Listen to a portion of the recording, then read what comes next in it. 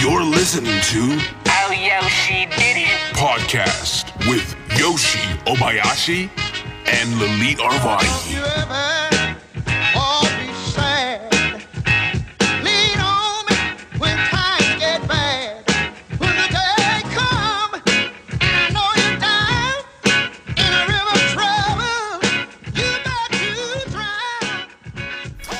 Hi everyone, this is Lalit. Welcome to Yoshi Didn't. Today we're broadcasting from San Diego with a few good friends of ours. We have Anthony here helping us out with sound. Thank you so much, Anthony. Anthony works for Idea Design Workshop. Very cool guy. We'll give you his Twitter handle in a little bit. He's helping us out. Thank you so much. Yoshi is here, of course. Mr. Yoshi Obayashi. You want to say hi? Thanks, Lynn. By the way, Anthony's last name is Bench, like Anthony Johnny Bench, baseball player. Okay. He was very kind enough to do this for free, and we have very limited budget, so I really appreciate him sparing his free time. And we're releasing this episode on April 15 when I'm landing Afghanistan with my friend David Cho. We're doing charity work for onewomenayear.org, and hopefully we bring a lot of profile to the program, start sending girls to school, because it's a very controversial issue, right? Should we support the military there or take them out of there? I'm not an expert, but one thing I know, soft power, things that we could help them is education and provide them work and entertainment. So hopefully we could bring a lot of profile with David Cho's graffiti work and help these girls, because that's one thing Taliban hates. Well-educated girls and women. Yeah. Well, they systematically deny education for females and any kind of right for females in Afghanistan. So it's amazing that you guys are going to go do that. So as you guys are uploading this... You're here. You're right. You're in Afghanistan right now. As you guys are uploading this episode, we'll be traveling through Kabul, Afghanistan, and doing artwork and visit a couple of secret schools, because these girls have to hide to get a decent education. So... and I'm very delighted to have Lilith's friend, Devin Reed. Devin Reed is here today. And Hello. Because this is somebody who cares about America, patriot, served in the military, and we could learn a lot from him. And he's very brave for two things, physically serving, but ideally speaking against the war. It's not very easy to do that. So I have a lot of questions. I'm sure you have a lot of questions. Yes. But maybe you could give intro by giving his background. Sure. I'll give like a brief background and let you talk about yourself more. You know yourself better than I do. Devin and I met in Venice, right? We lived in Venice together in the same building. And Devin is a Iraqi veteran. So he served for 8 years. He's a Marine.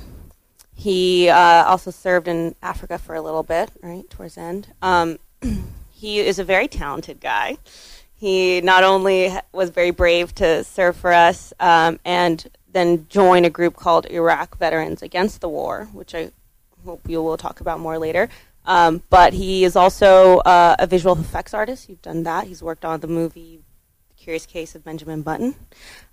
He's made his own Star Wars film. Is that okay? Do we have to edit that out? We definitely want to talk about that. Yep, Yoshi being the big Star Wars fan he is. Let's see, where was I going with this? Why don't you just tell us about... Don't forget he's a proprietor of a new business in San Diego. Happy Owl, that's right. So he also has his own business called Happy Owl Studio, which is making cash boxes out of bamboo, organic bamboo, and they make these handmade here in San Diego, so it's American-made. I have my own affinity for Happy Owl, which I am very proud of. You worked for us a while ago. That was really awesome. And I can stand by their products. And They're as very an well Asian made. person, who doesn't like bamboo? That's right. Koalas love that shit. Yes. And by the way, guys, also, if just heads up, you can please go to our Facebook page. Yoshi didn't like our page, and we'll have pictures and more information about our guests there, so you can get to know them better. And also on our website, yoshididn't.com. Go check it out. Learn more about our guests and our episodes there, and check out the pictures. And you can even donate if you wanted to our cause, but you don't have to. But that's up there as well. So anyway, that's a little bit of intro. Devin, thank you for being here. Thank you for having us here. You're welcome. You're welcome. Thank you. Yeah. Okay. Fill in the details just a little bit. I joined the Marine Corps in 2000, right as Bush was taking the oath of office, and I joined the reserves, kind of thinking that was the lowest impact. I get to go to boot camp and have some fun doing that and call myself a Marine, but not have to live the life active duty for 4 years. And unfortunately, a month after School of Infantry was 9/11, so that the world changed pretty dramatically. I joined in order to pay for college and didn't get a single semester of college out of it. So we got activated shortly after 9/11, and we did a year of a quick response force mission in Camp Pendleton. And then what is that? I'm sorry. Basically, it was weird because we were an infantry unit with our own specialized military occupational specialty, and my platoon was a mortar platoon. So our job was firing 81 millimeter mortars about up to 3 miles away or so. So you have a very specific training regimen to be able to do that job well. Okay. And that's mixed in with every single Marine is a basic infantryman, so every Marine needs to be proficient with his rifle. And so we get activated, and rather than doing our primary jobs and training to be mortarmen and training to be infantrymen, we are given orders to basically keep an eye on the West Coast in the case of a further potential terrorist attack. Our jobs wouldn't be to go fight terrorists. They would be to go quell upset civilians. So we got riot gear, and we trained with riot gear for a couple of months. We had, big full 6-foot shields, and we had batons and black knee guards and shin guards and stuff like that, and helmets, and we just marched around practicing to push back a group of people that were unruly. And that was a little strange for us, but we only did that for about 6 months. It was supposed to be our primary mission, and we trained a bunch of go, as quickly as you can and rush down to the airplane and get on board and get ready to go. Because the purpose of a quick response force is that they run a number of different what's called tethers, where one group has to be able to respond to something within 4 hours. Another group has 12 hours, another group has 24 hours. So that group whose job it is to respond within 4 hours means they don't get to take any time off. They can't leave. They can't be more than half an hour away from, their kind of area. They can't walk away from their area in Camp Pendleton. And you do, 4 or 8 hour security guard shifts where you're just patrolling around a bus full of all your gear and stuff like that. So it was pretty intense for a long time.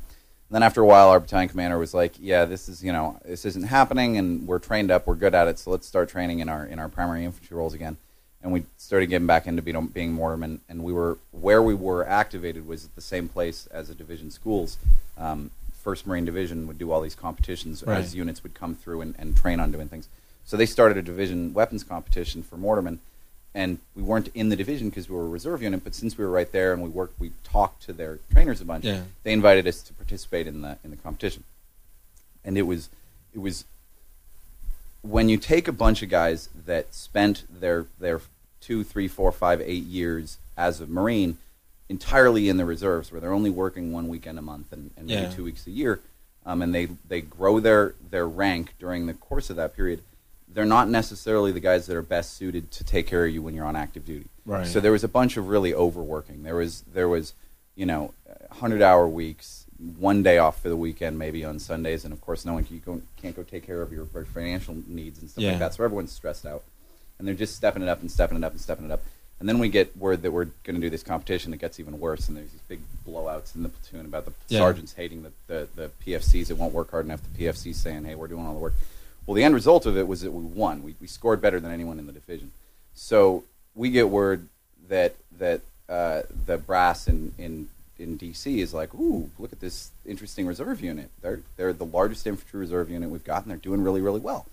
So what's the number about we're talking here? Well, a normal infantry unit is maybe 700-800 guys, and we were 1,000. So not dramatically, but it's just, as a reserve unit, the numbers in each squad might not be as specific. So we were especially large. And we were also doing pretty well because we were getting opened for that whole year. So word up about Iraq, and I remember when Congress was voting on it, we're all sitting around in the squad bay having lunch, and someone's got their TV. Every time at lunch, someone's got their TVs on. Usually it's like dating shows or porn, but in this case, someone's got C-SPAN on, and Congress is voting on the authority for Bush to take us to war. And it happens, and we're all like, "What? Iraq? What do you are you talking about? Like, we've been watching the invasion of Afghanistan happen in the chow hall every day on TV, and we kind of knew that we might be a part of that, but no one could have thought of Rock. Like, where did that come from? So you signed basically a month before 9/11. Well, I signed before that, but I was only fully committed and graduated in a full-fledged Marine 1 month before, August 11th. Okay, so 9/11 happened. You were still. What's going? Yeah, yeah, you're a kid, basically. No kidding, right. Well, actually, at the time when I graduated, my whole plan was to finish the Star Wars fan film that we'd seen. Yeah, we'd been working on it for years. And years. Who doesn't want to do that? Right. That's priority for me too. I get out of boot camp, and I'm in better shape, and I'm all excited. I've had just months of thinking about it and stuff like that, and I just really want to work on it. And actually, we tried to finish it the day before I went to boot camp, and then the hard drives crashed. So I get out, and I'm like, well, let's finish this movie. And so I go up to Humboldt State University, where a friend of mine is going to school, and I'm planning on spending a couple of months. Well, I didn't know because I was still signed up. I'd never tried it. I actually find out on 9/11 that some people very important to me were smoking my entire life, and I could have up until the point I joined. And then I'm like, great, you tell me this now. I can't get high with you because I'm very much in a job that very much tests very often. Drug tests. Were you like I don't want to say scared, but like what's going through your young head, like? Right. Well, the funny thing is, it's about a week after my birthday, and my friends get How old were woken you? up by I'm 21. I just turned 21. My friends get woken up on my birthday by my mom calling at the crack of dawn and singing happy birthday. So a week later, 9/11 happens, and my mom calls again, and his girlfriend comes out, Devin, it's your mom again. What is it, your birthday again? And she's calling and saying, oh, my God, we're at war. Turn on the TV. And it's like you're absolutely in shock. How could this possibly happen? And, of course, that they're talking about that it's Arab terrorists and all this other stuff. It's like, holy crap! I'm going to war. I was supposed to go to college. Go to college. And, Yeah. and just enjoy my life. And I'm up here in Humboldt trying to finish a Star Wars fan film, and now suddenly we're under attack by foreign terrorists. So it changed everything. Absolutely. Like within a week, I was on a bus back to San Diego. I was like, what is going on? I don't know what's happening. Am I going to get activated? Am I going to war with Afghanistan? What's going on? So it was quite intimidating, but it was something that you can't really process. You get excited because while you're in boot camp, you're just training. You're spending all your time training to shoot stuff. You shoot targets, and you think, well, one day that'll be a real person because it's much more, it means something at that point. And so now you're like, okay, all this training means something. I'm going to go do this job now. But that's a really scary thought when you never imagined that you would do that. You just thought you'd, do your 2 weeks or whatever. Yeah, it's kind of ironic because that's the closest thing I experienced, like, for older generation, like Pearl Harbor. I mean, I'm from Japan, so that's kind of a weird thing to say. But, I mean, it really, like, I didn't think I would live through another Pearl Harbor. Yeah, and then I was actually watching. I got up early Tuesday. I was watching it, and first one hit, thinking like this is a tragic accident. Oh my God, how terrible! Yeah. Then I was watching. Then of course the second one hit. And I mean, obviously this is something astronomical that this is a complete accident. You know. So I never met your parents, but I can only imagine like it must be a terrifying time for them because they don't know what the hell is going on. No. My son joined the military. He's a Marines. Those guys that always go in first. God knows where. Oh yeah, she told me break your leg. She said ask Chris if he'll help you. Break your leg and go to Canada.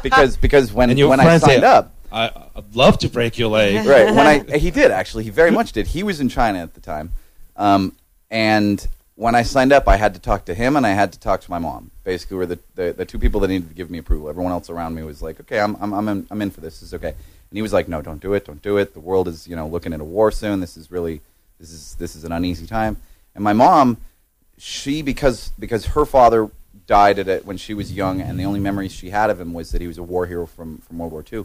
Wow. So she was a hippie in during the Vietnam days, but I think that she thought that was a unique experience in the American, experience that we wouldn't do that again, and that her son joining the military, she kind of got right with it a few years before when I was in ROTC in high school. But so I was surprised that she didn't really have a big objection to it when I signed up. But again, a reserve in the U.S., no reason to deploy. Why would we? We're at peacetime, Yeah. Why on earth would we go anywhere? So she was terrified. She said, "Break your leg, go to Canada. I don't want you to go." Or be a gay person. Or whatever. You can't say. Well, I guess you could. I guess I could have thought of that. Yeah, you could. Don't ask, don't declare tell. Your gayness, and you'll be out right away. Yeah. Well, you're not a coward. You stick with it. But how much time before 9/11 until you were sent to Iraq? Yeah, we were there for the invasion. So 2002. So we got activated about 4 months after 9/11, And the orders are 1 year with a possible extension to 2 years if necessary. And so we're coming up on Christmas of 2002, and they're asking who was a full-time student, who worked full-time, because our orders are going to expire in January, and we're going to go ahead and start sending some of you back early. So we go on Christmas break. But if you're a student, if you're a full-time student, they would let you go back, and if you had a full-time job, you could go back. But this is only cutting you loose maybe a month early. Like our orders were going to. So Univer Phoenix doesn't apply in right, this issue. Probably not. So our orders were only going to extend till February or so, but school starts in January, and everyone's going to. They give everyone a lot of time off during Christmas. So we all go off on our time for Christmas, thinking, okay, great, we're done. We're going to be done in a month or two, and we're wrapping it all up. And we get a call. Everyone gets a call from their squad leaders or so halfway through it, and it's like, no, that's canked. We are we're going to another country. This is getting extended. Now, no one will say Iraq. The orders don't say that. Yeah. We can't tell but someone that you're exactly. You start. So we get back and we start getting issued SAPI plates, which is the armored plates that go in your stuff, and you start getting issued chemical suits and stuff like that. Oh, and these are things that are part of an issue where your whole time in the Marine Corps, you have to be so worried about your stuff because from the day one of boot camp, if you lose a thing, a boot, a comb, anything, you are just it's the end of the days for you, And everyone jokes that there's only ever been one thief in the Marine Corps, and everyone else is trying to get their stuff back. So there's a bunch of you have to keep track of every item that is issued to you, and if you don't either have it or are able to return it to them when they tell you to, you're in big trouble. So, but this particular set of gear was a set of gear that was issued to us with no expectation of being returned. There was a specific set of issue because it's your war gear that you don't use when you're back at home. You don't use when you're in the barracks. They have no need for it. Once it's been used, it's no good to them anymore because armored plates, once they've been on you and bounced around, and especially if they've been hit by anything, they're not going to give them to someone else. So that's kind of weird. Did that set in the realization of death for you? Was that ever a factor for you? Not yet. Not yet. It was still just this weird excitement. We don't know if we're going, what we're going. Like the day that we watched the president get the power to send us to war.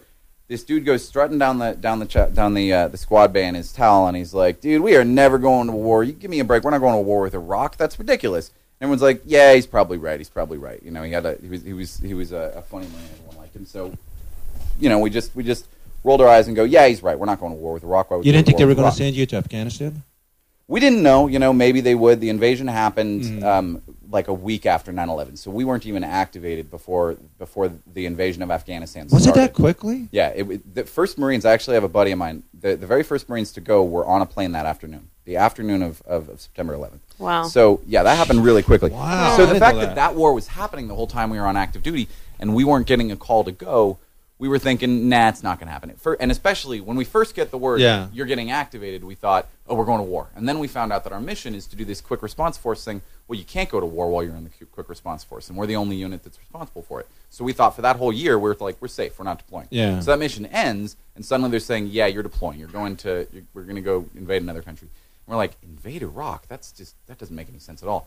But so the strange thing about it was how ill-prepared the military was for the war. We were still using gear that was kind of proven in kind of Vietnam and through the 80s in this kind of peace period. And we have, new gear that looks all better and whatnot, but it's fallen apart, and it's not tested. And they give us that when you put a tactical sling on your rifle, they give you a hard time for it. You're supposed to use a parade sling. It's a very tight sling. Yeah. That's really only good when you're marching around on base.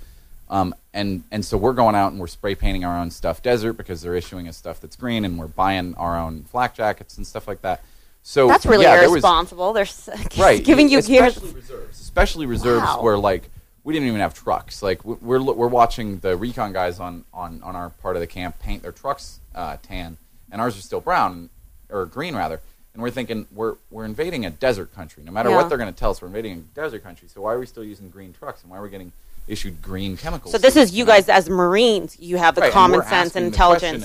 Can we paint these? We've got time. We're why don't we paint these? Yeah. And what they come back with is no, absolutely not. And I think it was just based on the assumption of, well, the Marine Corps in its wisdom will think of that before we go over the line. They will paint the trucks. Of course they will, because how could they not? But the truth is, of course, no one was thinking of that because we're invading a country. We haven't done it in very few of the people in charge had done so in their lifetimes. So they didn't think of those things. So we all got issued green chemical suits because it's what 11 years prior, Schwarzkopf. Well, 11 years prior, but that was a massive bombing campaign and very little troop engagement. So it was still, we'd had, and the only time that we'd had troop engagement was really Black Hawk. The most recent was Black Hawk Down, and that didn't go very well. So it's horrific. You go into it, and the scary thing for me was we're cleaning out our battalion headquarters about a couple of weeks before we deploy, and I find a wadded up piece of, or like a white paper report, this 5-page report by a gunny in my unit that I recognize his name, and it's titled "What's Wrong with the Staff NCO Corps in our Marine Corps."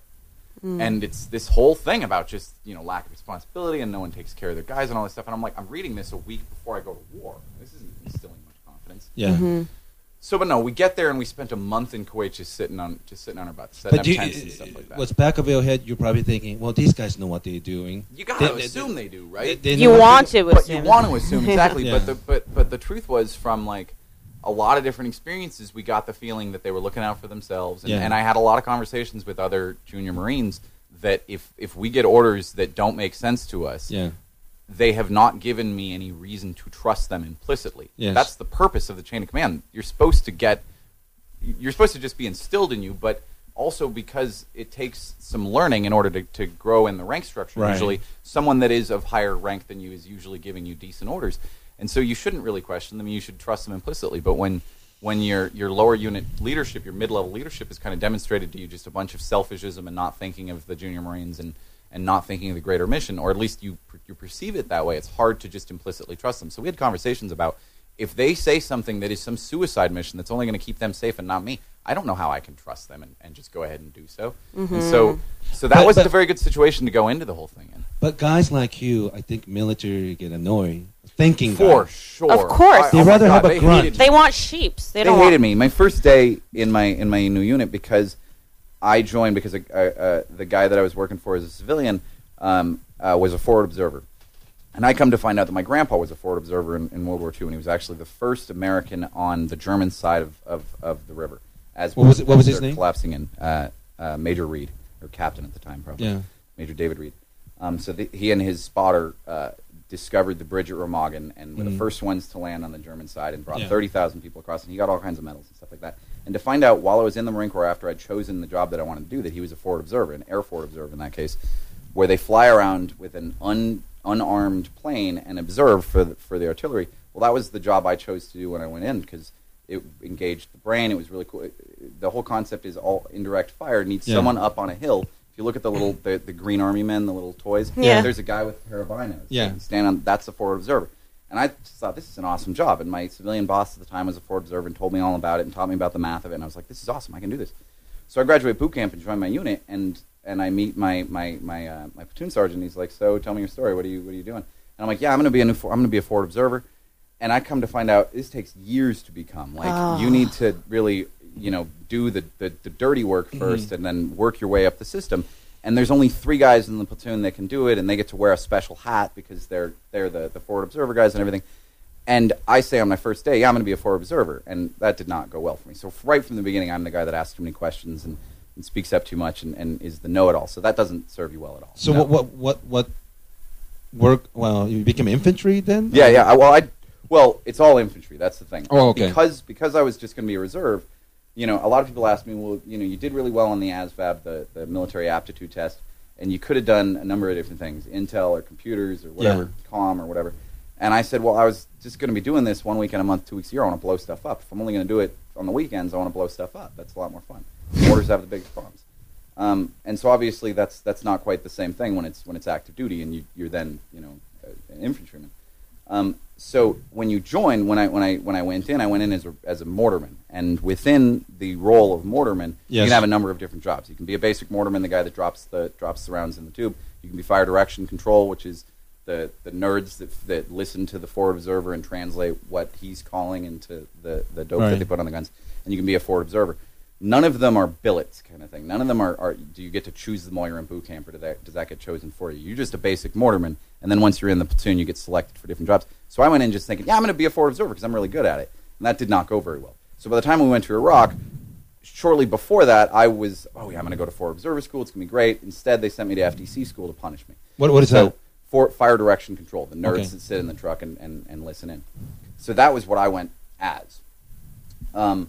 But every single Marine, no matter what your job is, you're still basic infantryman. You're still carrying a rifle on your back. Yeah. So So we get to Kuwait, and we just sit there for a month, and everyone starts thinking for a while this is going to be the same thing as 91, where the Marines just sat in the desert to be a force to scare Saddam. What was that country like for you when you got there? It was desert. We didn't meet anyone. We didn't see anyone. We flew in the night, and we drove up to an area that was just empty desert, and we started setting up tents. And so within a day, there was a tent city. We never left the area. We worked. It was just a tent city in the middle of absolutely nowhere. Right. None of us had GPS at the time. It was 2003, so no one has smartphones with GPS. So we didn't know where we were. We just knew we were close to the border, and that somewhere up there was a rock. And we sat around for about a month or so and dealt with a bunch of windstorms and late night watch and stuff like that, and wondering if we're going to go over the border or not. What were your orders that you were told to do there? Basically, just maintain readiness. We kept on getting speeches, but like a colonel would come by and get everyone together and give them a speech that if we go across the border, be forgiving of your fellow brethren if they piss themselves or shit themselves, because these things are natural. And so you can tell that what's happening is that they're getting these staff briefings where they're like, psychologists are telling us that this is a natural response, and we want to make sure that it doesn't hurt the morale of the troops, so you better go give your Marines some speeches about this. Or they'd have like a general come by and fly jets over and get everyone all excited and stuff like that. But it was just a bunch of wondering. Is that for real? Oh yeah, absolutely. Like football games, they just have absolutely like a football game. When General Mattis came to go get everyone all fired up, got as much of the regiment together and had like a tank on display and this thing over here, and he gets up and gives this great, powerful, motivating speech, and right at just the right time, he like pounds on the on his podium, and a freaking F-16 flies over. Or an F-18, I guess the F-16s were out. It's beautiful propaganda. Right? It's like, yeah, this is awesome. Kill, get some. So they keep you. You might as well say touchdown Chargers. Pretty much. They got to keep you excited for your team. You know what I mean? Yeah. So but what's weird about it is they're telling people back at home that this is all about weapons of mass destruction, and they're trying as much as they can to convince people that it's about a connection to 9/11, and they tell us some of that stuff, but mostly it's just about these guys are bad guys, and they're going to use human shields, and they're just despicable people. But nothing about their motivations, or none of that. We never explored that or questioned that or anything. And the very last thing you do, that actually what was really twisted, was that it was a priest that told it to us. It was a chaplain. This is the last person to talk to us the night before we went over the border, before we packed all up and got over the border. And they say, so forget all that stuff that everyone's been saying to you, and remember this: the only thing that's important to you is the guy to your right and the guy to your left. So absolutely. Keep them safe, right? And that's true. That's obviously true.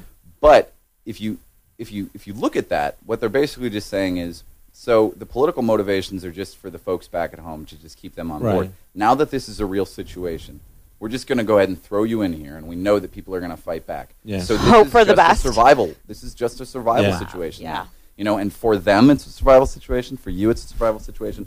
And because you know and love your brothers so much more than these other people they give none of us any language training. No one knew how to speak Farsi or Arabic. They give us no sensitivity training as to what's going to insult people, what they're going to like and whatnot. So it was just the only people that we can empathize with was our own forces, and if we see someone hurting us, we protect them no matter what the motivations of the other person. So at that point, there doesn't need to be a motivation anymore. You're just there, and to stay alive, you got to shoot at other people. So war happens. So eventually, you guys were given order to cross the border to Iraq. Right. So what was that like? So it was really surreal the night before, because the day before they give us not all of us get the opportunity, but quite a few get the opportunity to go to another camp and get hot showers. Yeah. They get steak. We all got determines steak for that? dinner, right? Who gets the higher the showers ranking? thing was just, there were no showers on our camp, and there's no general who's thinking let's make sure all the Marines get showers. So it comes down to the lower unit levels, and it's just inconvenient to have your super younger Marines always have to. So not many people got showers at all. The last day there was like, all right, someone's got a feeling this is about to kick off, so let's give as many guys as we can the chance. Everyone got steak, and you could just kind of tell that something's in the air, something's going on. You know what? Get a last-minute speech from a colonel about stay safe and stay brave. As a civilian, when you get steak, it just makes me wonder, like, how they give you last meal when you're in death row, in a way.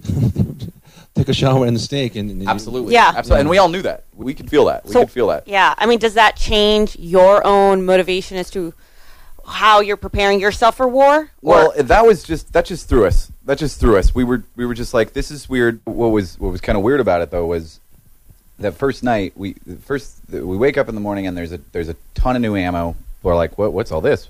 We'd been training to jump out of 7 tons rather than ride our Humvees in. Suddenly our Humvees show up that morning. So obviously everything's changed. We've got our provisions. We jump in the trucks and we go to the border. And we're like, okay, we're going to war. And we get there and we just sit there for 2 days. So it was a really weird experience of just like, okay, we're no longer near our camp. There's no going back anymore. We don't know yet where we are in relation to the border still, but we're with no one. There's only us and our platoon at this point. And it was weird that night.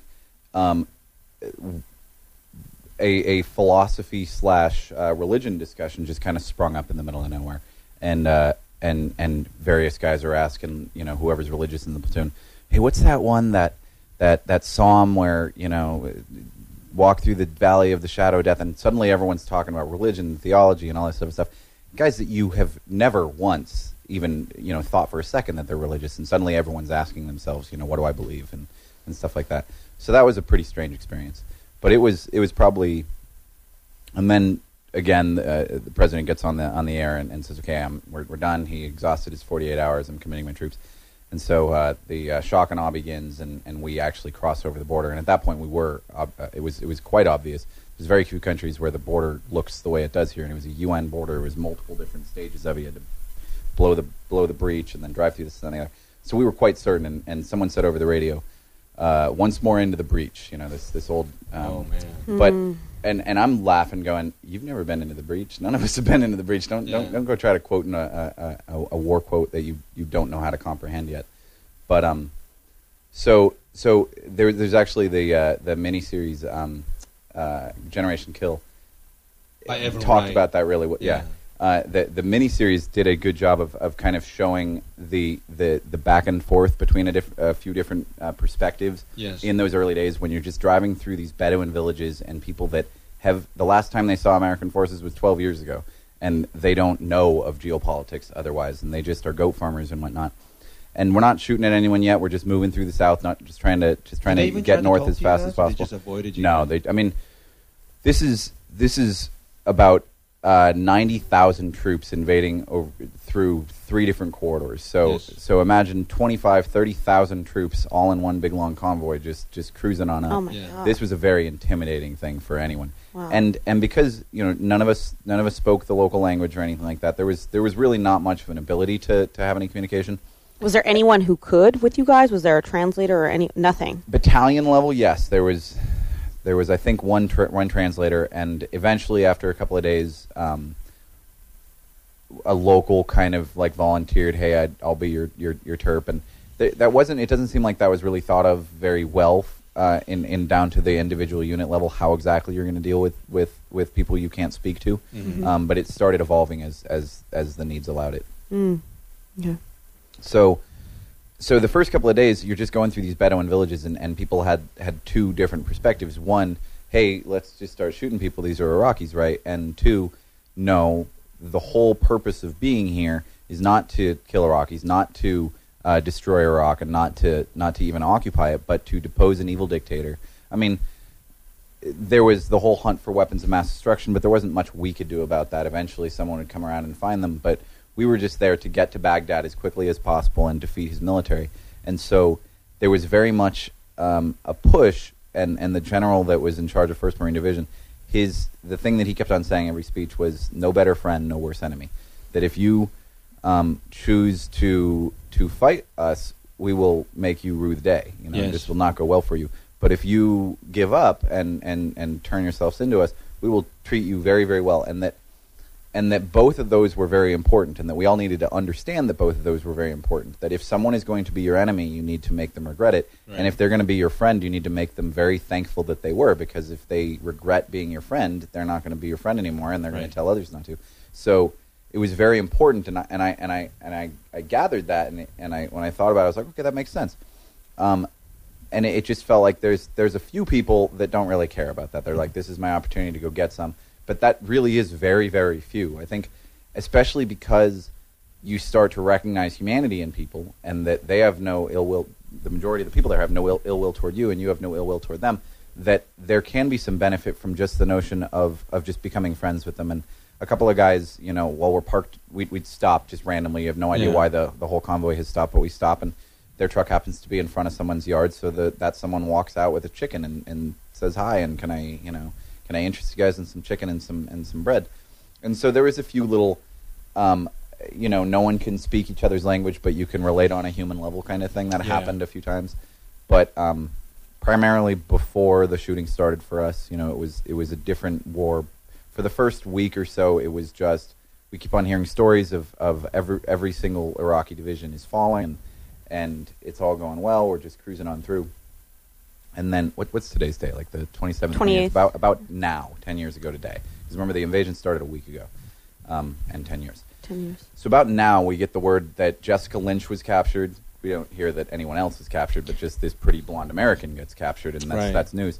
And some Marines got waxed, and for the first time, we have to consider the question of, do we have absolute might here? Like, we're going. Yeah. This isn't as simple as it seemed.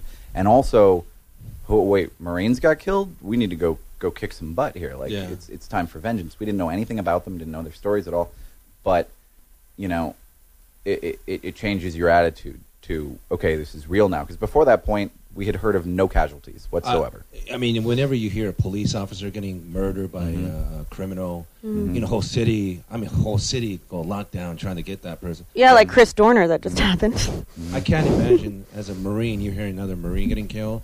That much just... Yeah, it throws you. That was more of a betrayal, I guess, Chris Dorner. So we didn't know the whole story of what was going on. I'm still trying to remember the sequence of events the first couple of days. But at some point, one of the first kind of real big eye-openers for me is we go driving through a city. I wish I could remember whether it was Fallujah or not, but I kind of doubt it, because it was before the major battle that was Fallujah, the Battle of Fallujah, and that was in 2004. Or the two that was different mostly battles with the Fallujah. Blackwater guys too, wasn't it? Well, not mostly. It involved the Blackwater guys, in that the Blackwater guys got captured and killed, and then there was a heavy response in the result. But maybe it wasn't that. I have a hard time remembering exactly what city was what, but our purpose was just to drive through it as quickly as possible. That we kept on being told that our entire mission was just to cut the head off, get to Baghdad as fast as possible. We can skip as many cities as possible. I see. But the realization pretty quickly after we got hit, as we went through a couple cities, was we need to establish some amount of security. So as a regiment would go through, which would be 5 full battalions, one of those battalions would go first and line the sides of the roads. Regiment consists of how many battalions? 5. It's not an exact thing, but in this case, it was 5 battalions, and each battalion is about 500 to 1,000 Marines. Okay. So these are just a plain infantry battalion is 500 to 1,000 Marines. This is going to sound really naive. Did you guys end up painting your trucks? No, we never did. We went in green trucks, and we actually we didn't get armor. No, well, it was an important issue. Well, I mean, it was funny because we're all like, we're invading a desert country in green trucks. Where's the wisdom to this? We're also all wearing green chemical suits. Seriously, in the same time, 90 troops in a country aren't going to be very camouflaged. In the first place, no matter what you do. Right. So while there was definitely some tactical silliness to it, it overall probably didn't really make much of a difference. Maybe for Jessica Lynch's vehicle, you know, where they're a single vehicle trapped in the middle of nowhere might have helped. But then again, they're in the Army. They probably had the money, and they did have brown vehicles anyway, so who knows. But when did you start seeing bombing in the sky? Right, so that was actually... so that day, then we get lined up just south of a city called Al-Qud. I think it was Al-Qud. Again, I actually just looked at some of my my journal, and some of them are bouncing around. But so we sit there and watch a bombing campaign get started. Just tons of vehicles on the side of the road, and we're not sure, are we going to go in, or are we not going to go in? What's happening here? And we just sit for hours. And there's a phenomenon within the Marine Corps called light discipline, where at night, after dark, you can no longer use plain uncovered flashlights with just a white lens, and you can't smoke cigarettes because the enemy, whether just with eyes or with night vision goggles, can pick that up and pick out your location really quickly. And we're all driving. This is a huge convoy, but we're actually driving without any lights. All the drivers are wearing NVGs, and they use what's called blackout lights, which are tiny little lights, so they stay really close to the vehicle in front of them, but you can't see anything from a distance. So this is a loud but very much invisible force. The Army, Well, isn't that 3 a miles scary thing over, to do? Oh, very much so. The Army 3 miles over, and quite a few accidents happen because you get no depth perception when you have monocular night vision goggles. You get and no you depth don't have perception. a road, do you? No, you're on a road. We're on a road. We were on the one actually, and it come to find out the BBC was calling it the highway of death. They're telling everyone at home that we're on the highway of death. That's a terrible thing to tell families. Were there a lot of civilian deaths from that, or no? Yeah. Actually, while we were cruising, I remember at some point we just see some bodies in the middle of the road and whatnot, and one of the corporals is like, "Whoa!" He's trying to take a nap, and he's like, "Whoa, wake me up if you see any more bodies. That was really cool. I want to see more." And he's just shocked at the size of the dude's member because dead people inflate, and he's like, "Whoa," because he's for whatever reason naked and dead in the middle of the road. And so I'm keeping an eye out to let him know to wake my cool corporal up if I see any more dead people. And there's a bus on the left side of the road that's burning, and the back of it is sprung open, and there's suitcases and stuff all sprawled out, and there's dead bodies, civilian bodies, and you could tell that we were told a couple hours before everyone on this road is hostile, that all the civilians have been warned, get out of the way, so if you see anyone, they're hostile, they're Iraqi Republican Guard or whatever else. And that obviously wasn't the case with all of them, so the tow gunners at the front of the convoy take out those buses or whatever vehicles they happen to see, and because they see them a mile away and think they're told this must be artillery or armored division coming at them or whatever else, and take it out, and then they find out, this is a bus full of civilians. So you start seeing stuff like that, and that's really, After they kill them, they find out they're civilians. Exactly, because you can't tell until then. But so anyway, so at this point, we're outside of the city. We're watching this massive bombing campaign, and our platoon sergeant comes around and offers everyone in the truck a cigarette.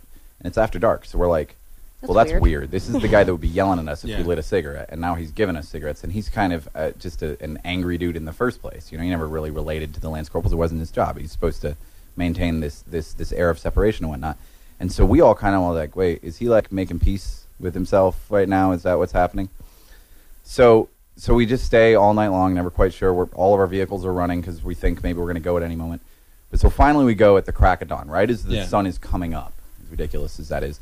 And we start driving, and our job isn't to do any fighting in this city whatsoever. A previous battalion had gotten in and lined the sides of the roads. They put tanks at all the major intersections. I see. And our job, while they're providing security, is just to move the other 4 battalions through as quickly as possible. And so we set off, and just as we get real close to the city, they start yelling, gas, gas, gas. And we all put on our gas masks. So we all put on our gas masks. Yeah. And it's really cold, and it's just crack it on, so I put my beanie over my gas mask. And then we make it, one intersection in or so, and then they say, it's all clear, no gas. And so we rip off our gas masks, and my beanie goes flying out of the truck. And I'm like, oh, man. And I remember having the thought, I'm going to be cold for the rest of the war. Yeah.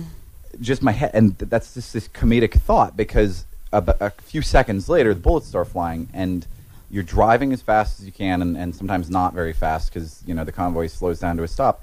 And there's just gunfire going all around you. You can't identify how far are they coming toward you. Is it your troops that are on the sides of the road shooting? Right. Sometimes it's the guys in your trucks that are shooting at stuff.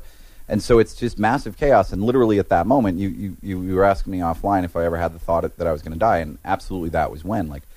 And that I had it while concurrently being upset with myself for not thinking ahead and losing my beanie was really funny. I was like, I'm going to get in trouble for losing my beanie, and I'm going to be cold.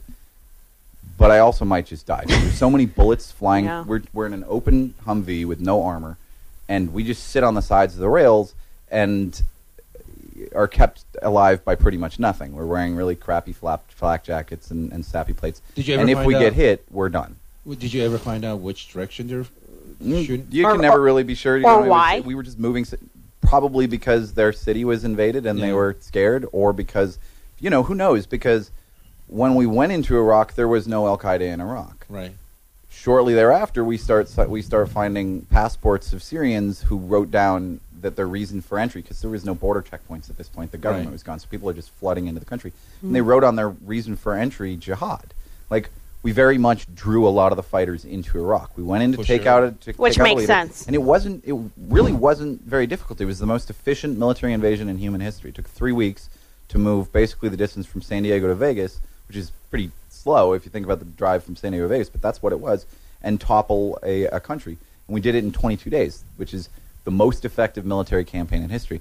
But because it was treated purely as a military invasion of a hostile force, when the reality was that it wasn't a hostile force. There were hostile elements, and there was a hostile leader of the government, but this level of invasion is much more appropriate for kind of shutting down the whole place. And because we didn't whatsoever, and because the drive was so strong to find weapons of mass destruction, I didn't learn this while I was there, this is from reading afterwards, that volumes of information about the kind of early inklings of the insurgency rather were being ignored because they were just looking for evidence of weapons of mass destruction. So they'd find a warehouse full of paper, and everything that had something to do with that the generals were getting together and starting an insurgency was just ignored, because we thought, this is okay, we did well, the people rose up with us before and then were let down, and this time we haven't let them down. We came across the border, we showed them that we're going to take out Saddam, and for the most part,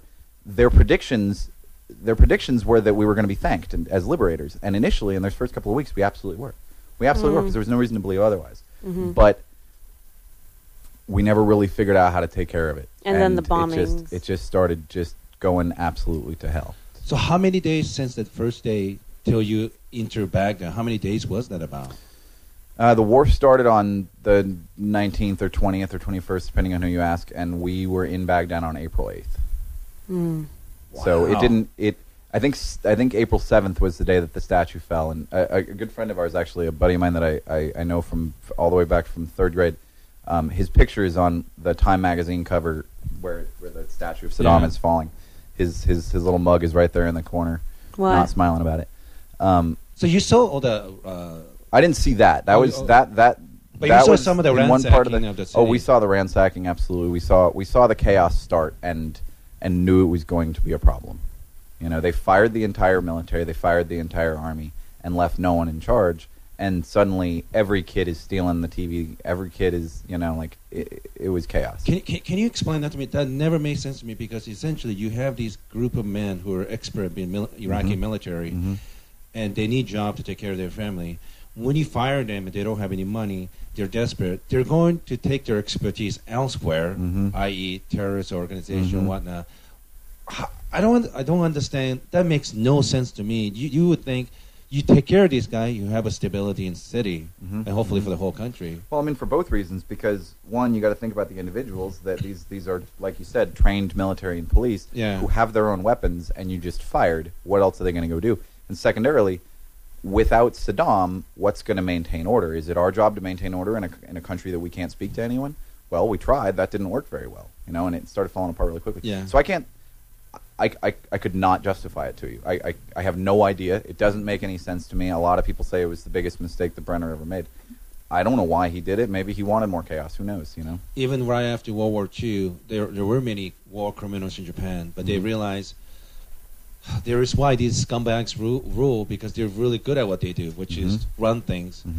And sometimes you have to make deal with unsavory people because they just happen to know pretty good at maintain stability. Right. Well, it's important. I mean, Japan would have ended the war, a lot sooner had we let them know that it was okay that they allow their power, specifically their emperor, that you have to allow the power structure to continue. Otherwise, like, if you don't have someone to declare that the war is over, to tell their people that the war is over and that they should listen, then the people won't stop fighting. And that's what we had in Iraq and Afghanistan. When you take out whatever leadership is there to tell people to stand down, they're not going to do so. And General MacArthur, I have to give him credit, even though he was very, very wrong for the Korean War, in my opinion. He was definitely smart to keep emperor, because God knows, you do something with that guy. Oh, God, no. Yeah, I mean, Mussolini... They would fight to the very They hanged Mussolini man in front of his people. If that happened in Japan, the war would have never ended. This would be hanging Jesus and the Pope and the general and the president all in the same person. Yes. So it was a wise choice. It was absolutely a wise choice. And if we'd let the Japanese people know, because we'd said up until that point it was an unconditional surrender. We will only accept an unconditional surrender, which means we won't allow you to keep your emperor as your de facto leader. And if we'd let them know years before, the war would have ended sooner. It's really unfortunate. So that the opposite decision was made right away in Iraq, I don't understand at all. I couldn't justify it. I don't either. And why were you there for 8 years?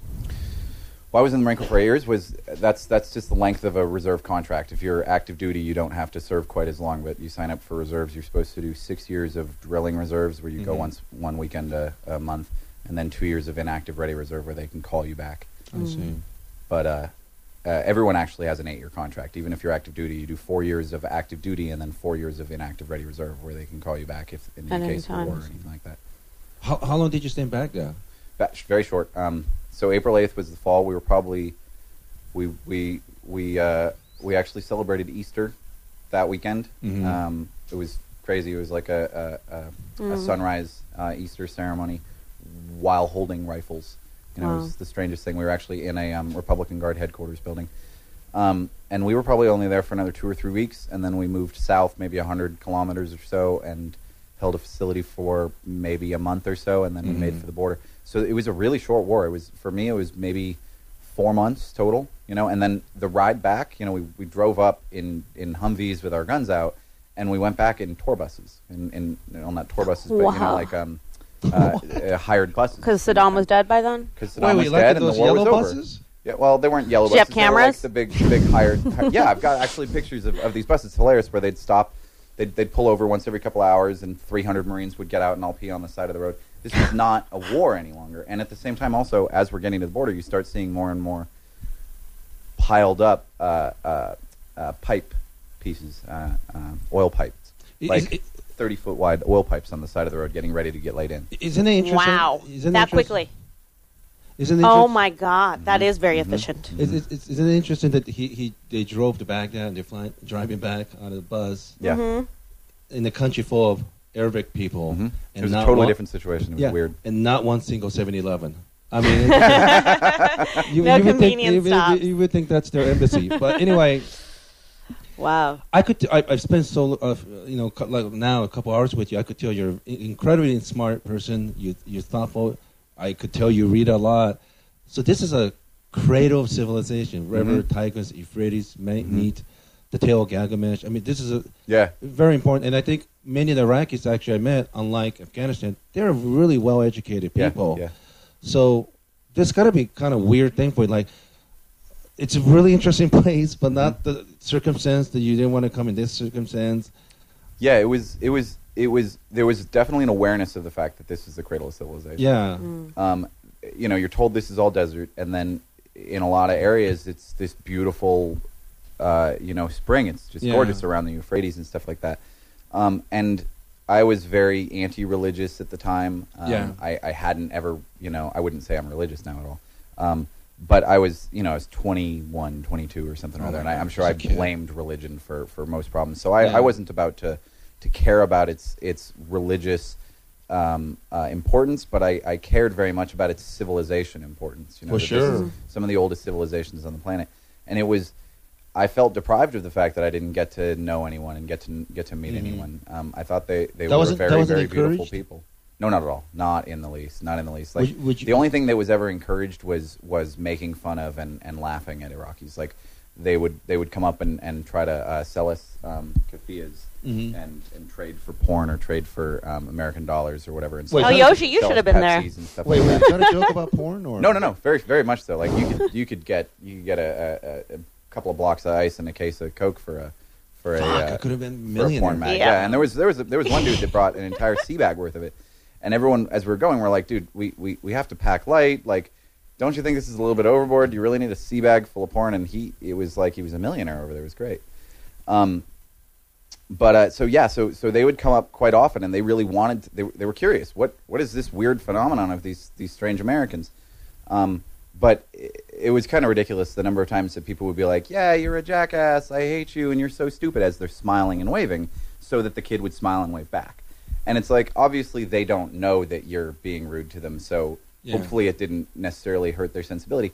But it's a very dehumanizing kind of situation, where they don't really care about this person as a human being. It's just an interesting phenomenon of these kids that'll chase you, and you can throw candy at them or you can throw an MRE at them. It's not surprising to me that they didn't do the sensitive training, because You know how many wars could have been prevented if the Well, leaders of course, knew you don't. something If about. you have empathy for your enemy, you're not going to kill them. In World War I, there was one of the Christmases. There was an unofficial truce called between France and Germany. Was it France and Germany or England and Germany? I don't remember. And guys started getting up and going out and collecting their dead, and they would meet each other in the middle in no man's land and shake hands and trade cigarettes and trade stories and tell stories and laugh and if you read about it now, it's written about as it was a very, very limited thing, and it was discouraged and shut down right away because that's the absolute enemy of war. You know, you can't bond with the people that you're supposed to fight with, because then you'll have reason not to want to fight with them. You know. And you were saying earlier that you felt that the aggression is something that's instilled, if not kind of. It kind of needs to be, just because very the vast majority of the people that we would run into would be very, very delightful, nice individuals that had no animosity toward us, etc. So, kind of in order to maintain an aggressive attitude and maintain an aware attitude and keep yourself safe and keep an eye on stuff, the aggression needs to be built into you by the machine itself. You know that when you're reporting in, you know, and when you're standing in a platoon formation, they're calling off everyone's names back in SOI. The acceptable response is kill, or in some cases, kill babies. It's all about being moto and being the most brutal or whatever else, and that's celebrated. And it's celebrated because it's part of the machismo of it and whatnot. But I don't think anyone's ever aware of the fact that it is reducing their humanity and reducing their ability to connect with other people, especially when those other people are the ones that you are summing up into this group of terrorists or this group of Hajis or whatever. Were you kind of was thinking like that already back then? No, not at all. Not at all. Oh, is that right? The attitude that you kind of have to have when you're in it, and whether you have to or whether you just naturally do, is you have to believe in your mission. Otherwise, you're not going to get it done very well. And so I believed that Iraq was a place that we needed to be because Saddam was an evil guy, and because he was hurting his own people and he gassed the Kurds and et cetera, et cetera, et cetera. So I had all these justifications for myself, and I believed very strongly that the people would benefit from it and from us being there. But when did you start doubting that? Not until after. Well, okay. So on our way out of town, we decide to leave at like 4 a.m. Our battalion. And I'm thinking at the time it was to be polite to the people and not wake them up. And the reality is, I'm sure it was just that you're less of a target if you have 1,000 vehicles leaving in the middle of the night. Yeah. But so some old man must have heard the beginning of the convoy, and he rouses his whole family and brings them all outside so that he can wave. And he's holding his little tiny granddaughter in his arms, and he's waving and thanking everyone as they drive by. And as I passed, I heard him say, "Thank you for safe us." Oh. And I wrote it down, and I was like, "Wow, that just made it all worth it for me." You know, this wasn't that bad. I didn't get hurt. I saw some pretty terrible things. I was a part of some things that I'll wrestle with, but you know, I'm okay. I'm safe. I'm coming home. Yeah. And the people appreciate us being there. You know, but you know, as I started getting my stuff together, I wanted to put up some of my little journals on Facebook and whatnot as the 10 years are coming around, and I start noticing a lot of retrospectives are going around. Yes. And one of them that I read points out basically that the Iraq War, starting in '91, going through the financial challenges that we imposed on them for 13 years, and then the invasion, it's one of the worst events in human history. You know, the number of well over 1.5 million Iraqis, civilians, a lot of dead. A lot of people say 2-3 million. Like there was really no army to speak of, and most of the army didn't die for sure. They lost their jobs when they got fired. So most of those deaths were civilians, and that's a higher percentage than the U.S. or West or any of the European nations sustained during World War II. Like, this is an absolute humanitarian disaster, and we all have this attitude. It in itself sounds like a genocide. Yeah, exactly. It absolutely and is. It's still affecting the Iraqis today. A million people externally displaced. And so we all have this attitude of, well, it might have broken us financially, but the Iraqi people have benefited from it. Yeah. A lot of Americans have that belief, and the truth is that there's nothing could be further from the truth. Like, all their infrastructure was blown up. We were absolutely destroyed. We destroyed the country. We didn't put it back together. Yep. So, like, I left thinking I was very proud of my service and what my team did, because we bonded with people, and they showed the bond. They showed that there was And I think that what I was doing, and what I think a lot of other people do, is they try to search for a justification. That justification comes in a connection to other people. A good friend of mine was in Afghanistan 2 years ago. And at the time, I was then out of the Marine Corps fully. And up until I got out of the Marine Corps, I didn't question much. You know, like, Afghanistan was shady, I don't really know. And the Iraq War aftermath was just a mess. It was just the Army screwing up. You know, like I was saying earlier, the Marines and the Army always get into it. And the Army kind of took over the mission for the most part, so we blamed the Army. It was all their fault and a bunch of mistakes and stuff. But what changed? I couldn't say. I mean, a lot of it was the fact that the insurgency started without anyone, you know, being aware of it. Oh, I mean, what changed? My perspective. Yeah. Got it. Yeah, that's what I was going to say was that once you're out, no longer have to think about going back and going and putting yourself in harm's way in that way. You can start hearing the same things that you've heard in the past, totally different now. And you start reevaluating them where you might have dismissed information and you're like, wait, really? Because for one thing, just going to war itself changes your perspective. It gives you perspective on what a government is willing to lie about, what a government is willing to commit troops for, what a government is willing to sacrifice its own troops for. And you just start asking questions about that information from a new perspective of someone that no longer has to put themselves in harm's way because of orders from the government, and you start questioning those things more and more. And it really does change your perspective. So by the time he was getting ready to go, I was very much against it. Because, you know, I became against the Iraq War long before I was against the Afghanistan War. I didn't question it. I thought this is the good war. This is the When did you join Iraq Veterans Against the War? I heard some testimony by a guy named Adam Kokesh, speaking at an organization called Iraq Veterans Against the War in something called Winter Soldier, which was kind of in honor of something similar to that they did during Vietnam, where service members spoke about their experiences and how their experiences don't really match up with the story that we're being told, and kind of give people some perspective on the reality. I heard Adam, Michael Preisner speaking, and they were just extremely inspiring in that they spoke to the parts that I was looking for when I joined, and they spoke to the betrayal that they felt when they realized that the reasons we were told that the war was happening were not true, and they knew it at the time.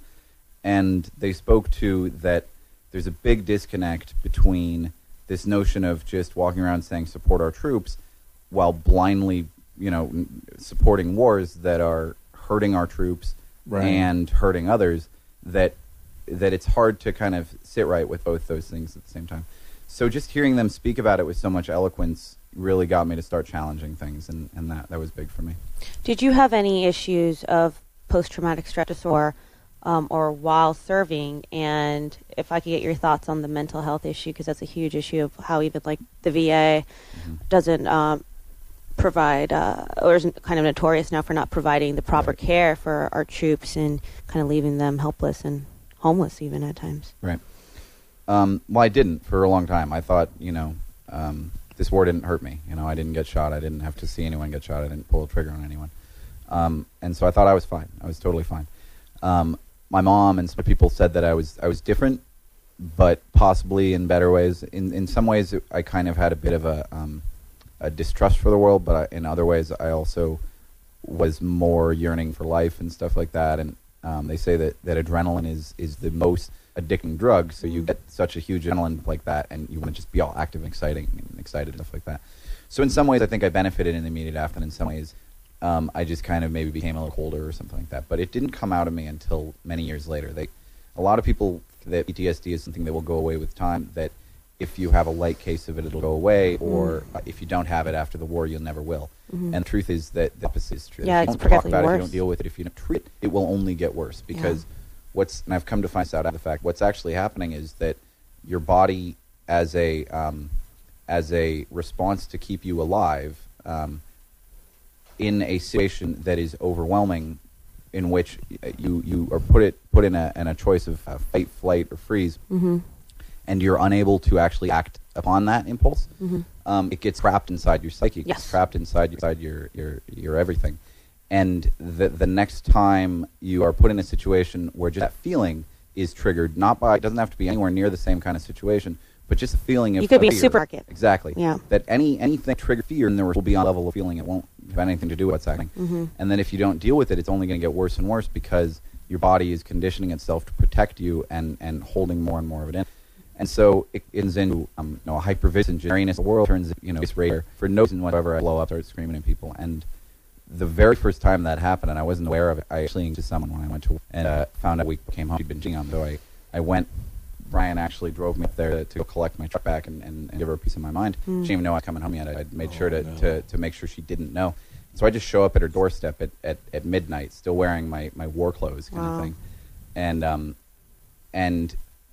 and she didn't know that I knew or anything like that. But walked, and I was like, "Where is he?" And when I saw that my my clothes were packed up, oh my God, I screamed at her, and I remember being really surprised, the look on her face of. All I had was nice and big, and she's wearing she's in this right now, and that's the part. Like I didn't know I had that power. And it's a very specific memory, and it has happened a couple of times since then. And it's something that always after the fact, I'm like, why on earth was it that bad for me? Mm-hmm. Why was I that loud and intense? Mm-hmm. And it never has anything to do with the situation or the circumstances that got me into it. And I always regretted it. I always felt bad afterwards. I always especially felt terrible I could see how much it hurt someone or scared someone. Yeah. And it can end up leading to secondary PTSD, where that person, by being yelled at, ends up developing post-traumatic stress disorder. Of course. So if you don't deal with it, especially all these folks that have this machismo attitude. Oh, yeah. So it's kind of like secondhand smoking or something? Oh, yeah. Oh, yeah. Well, of course, because now you've just instilled fear for that person, and her, like in that case, her survival was in question. So now she has will that same response. Yeah. So next time she hears someone get angry at her, or if someone raises their voice, same kind of trigger as a response in your sympathetic nervous system, and the whole parasympathetic nervous system is the fight, flight, freeze. I think there's a fourth now too. You have a psychologist. Yeah. So that's activated. I had to deal with patients who had these disorders from being raped, from being in physical abusive relationships, or even verbally abused. So it upsets me a lot when we have this very kind of bullshit attitude about rape and violent crime in any way, where we joke about it, and the reality is that anyone that has had to experience something like that, being assaulted in any way, is going to have trouble and issues and trauma for the rest of their life before they deal with it. And we treat it like a joke. Combat, rape, everything. This is part of our kind of messed up, violent society. So we're just talking about treatment, or PTSD. And PTSD is something that isn't really recognized in our culture. Most people don't even know what that acronym stands for. So just to repeat it, people, it means post-traumatic stress disorder. It's very real. People from war especially have this and experience this, and it happens in people from rape victims to emotional, physical abuse that we talked about before. So lots of things can instigate post-traumatic stress disorder. And it's something that also is notorious for not receiving the proper treatment. And Devin, you were just saying that Dianne Feinstein just recently said it's a new phenomenon. This is not a new phenomenon. Very insulted to hear that. People who live in the States. She's a senator from California. She's a senator from California. Yeah, sorry. Powerful person. And I mean, that's how dismissive our culture is, and medically irresponsible for our mental health overall, for people in general, but also specifically, you would think for people who put their lives on the line for us, for them to. Sorry, I get really excited, and the microphone goes closer to my mouth. To receive proper health care. So did you receive treatment through the VA or any kind of treatment? Well, first of all, can you even talk about, is there a culture that allows you to talk about that stuff in the military? No, within the military, certainly not. There's generally a perspective, kind of, I think, in the whole country, that it's like the flu. Like if you're exposed to it, you might catch it, but not everyone that's around it catches it. Some people have a strong enough immune system not to. And if your immune system is weak enough that you catch it, you're probably a pussy or a wimp or whatever. Right. Especially within active duty, there's very little discussion of it. And the honest truth is there isn't as much. It isn't happening as much because while you're in the mindset of someone who is an active duty Marine or soldier that may go invade a country or may go participate in the fight somewhere, you're not really processing those things that might cause you trauma. They'll still probably have an effect on you. They can still grow over time. But in my experience, most people, when they start to really be traumatized by it, mostly after they've separated completely. If it was something like where they were physically hurt in a roadside bomb or something like that, often they start feeling the symptoms of it immediately. But no, within the military, there's very much a culture that frowns on thinking about it, talking about it, thinking anyone has it. But the truth is, it's very high occurrence. The notion that you just might catch it versus you might not is kind of silly. That the reality is that war is an unnatural thing and it breaks people's psyches, and that's the result. Like if you're put in a situation where it's absolutely abnormal and the human brain is not, it should not ever be expected to deal with this because it's never been conditioned to, it's not going to do well for you. It's strange that, if somebody told you have leukemia, then nobody will question your toughness. You have a disease. You have a disease.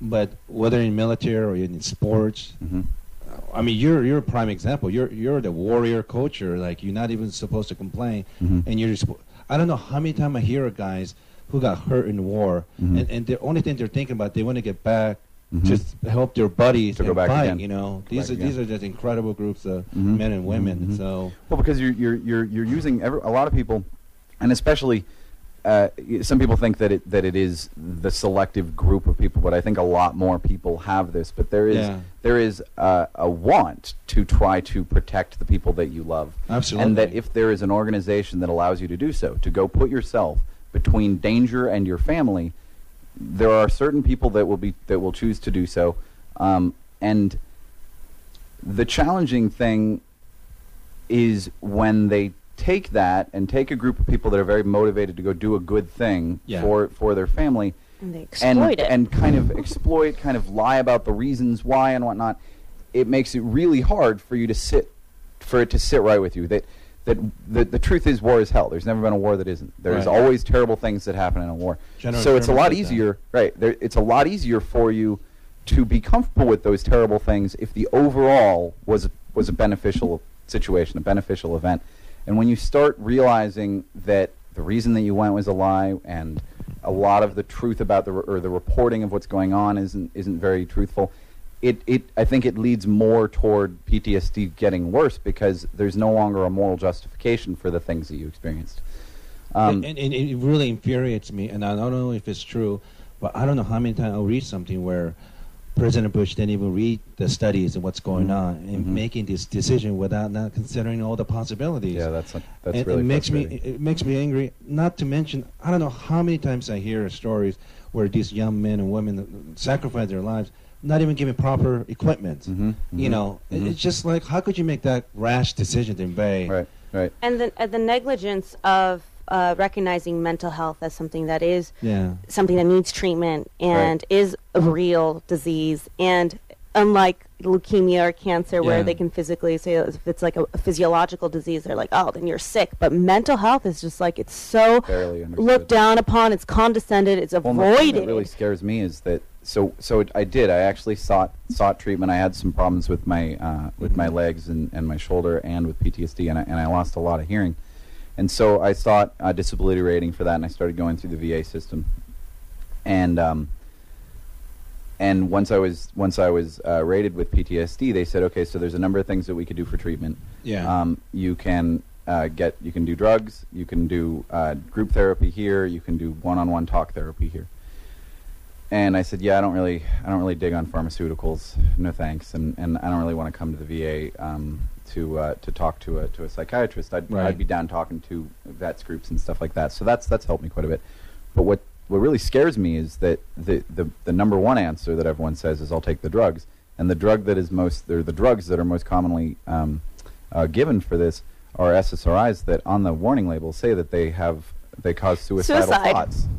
How do you give a group of people? How do you give a group of people who are dealing with antidepressants that cause suicidal thoughts? Yeah, so that's the irony of antidepressants, is that I mean, you'll if you pay attention to the commercials, Yeah. they'll say it in the commercials because they have to. But the side effect and the risk of taking SSRIs, any kind of antidepressant, is that it What's can that actually word again? SSRIs, Selective serotonin reuptake inhibitors. Okay. The Is truth that is that if you have a very, very they will strong case, it exacerbate- can work apparently. But Yeah. with most cases of depression, where it's chemical or it's based on some real world event that happened that you need to clear yourself of the trauma Right. of, it doesn't help at all, and it causes it the brain to takes- become addicted to it, and it causes suicidal thoughts. And it takes a long time for SSRIs to actually start working, really between 1 to 2 months on average when it first starts to kick in. Why does And it take so long? because it It's just changing takes, your brain chemistry. It's changing your brain. And we're talking about these aren't like weird you've never heard of drugs. These are the big antidepressants. Prozac. Yeah.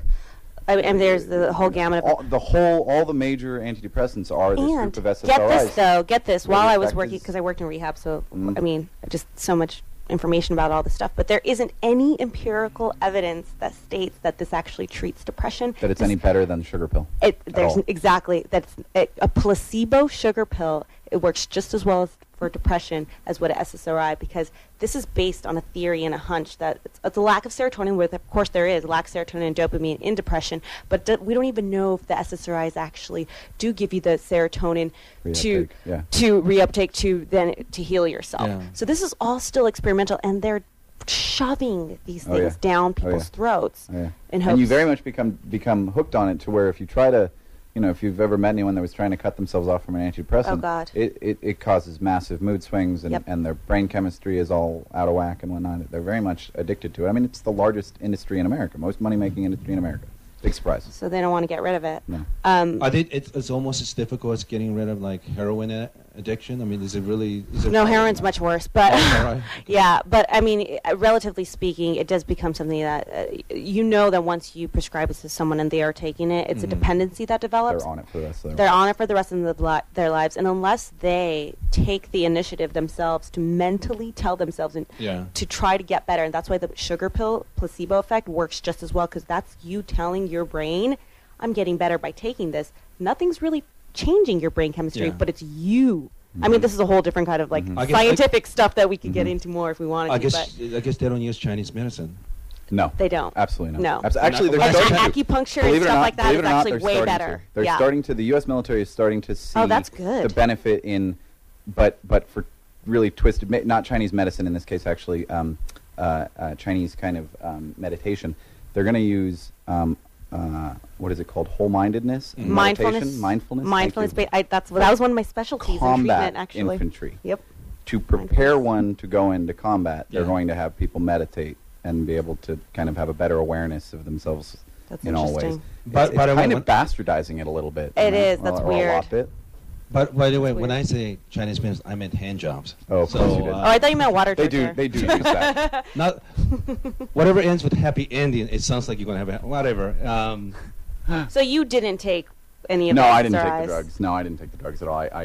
But would you was be too better off wary of being that. depressed with naturally? Right. And I didn't know this at the time. I don't know, for whatever reason, I've just never really trusted pharmaceuticals. So But I'm if glad I, I didn't. if I can say just a little, I'm sorry, just a ahead. little tangent. As someone who suffered from depression, there's one good thing I have to say about it, about medication, and I didn't take SSRIs, but I took Motrin. Mhm. The What again? SRI is norepinephrine, affects that receptor, neurotransmitter in your brain. Mhm.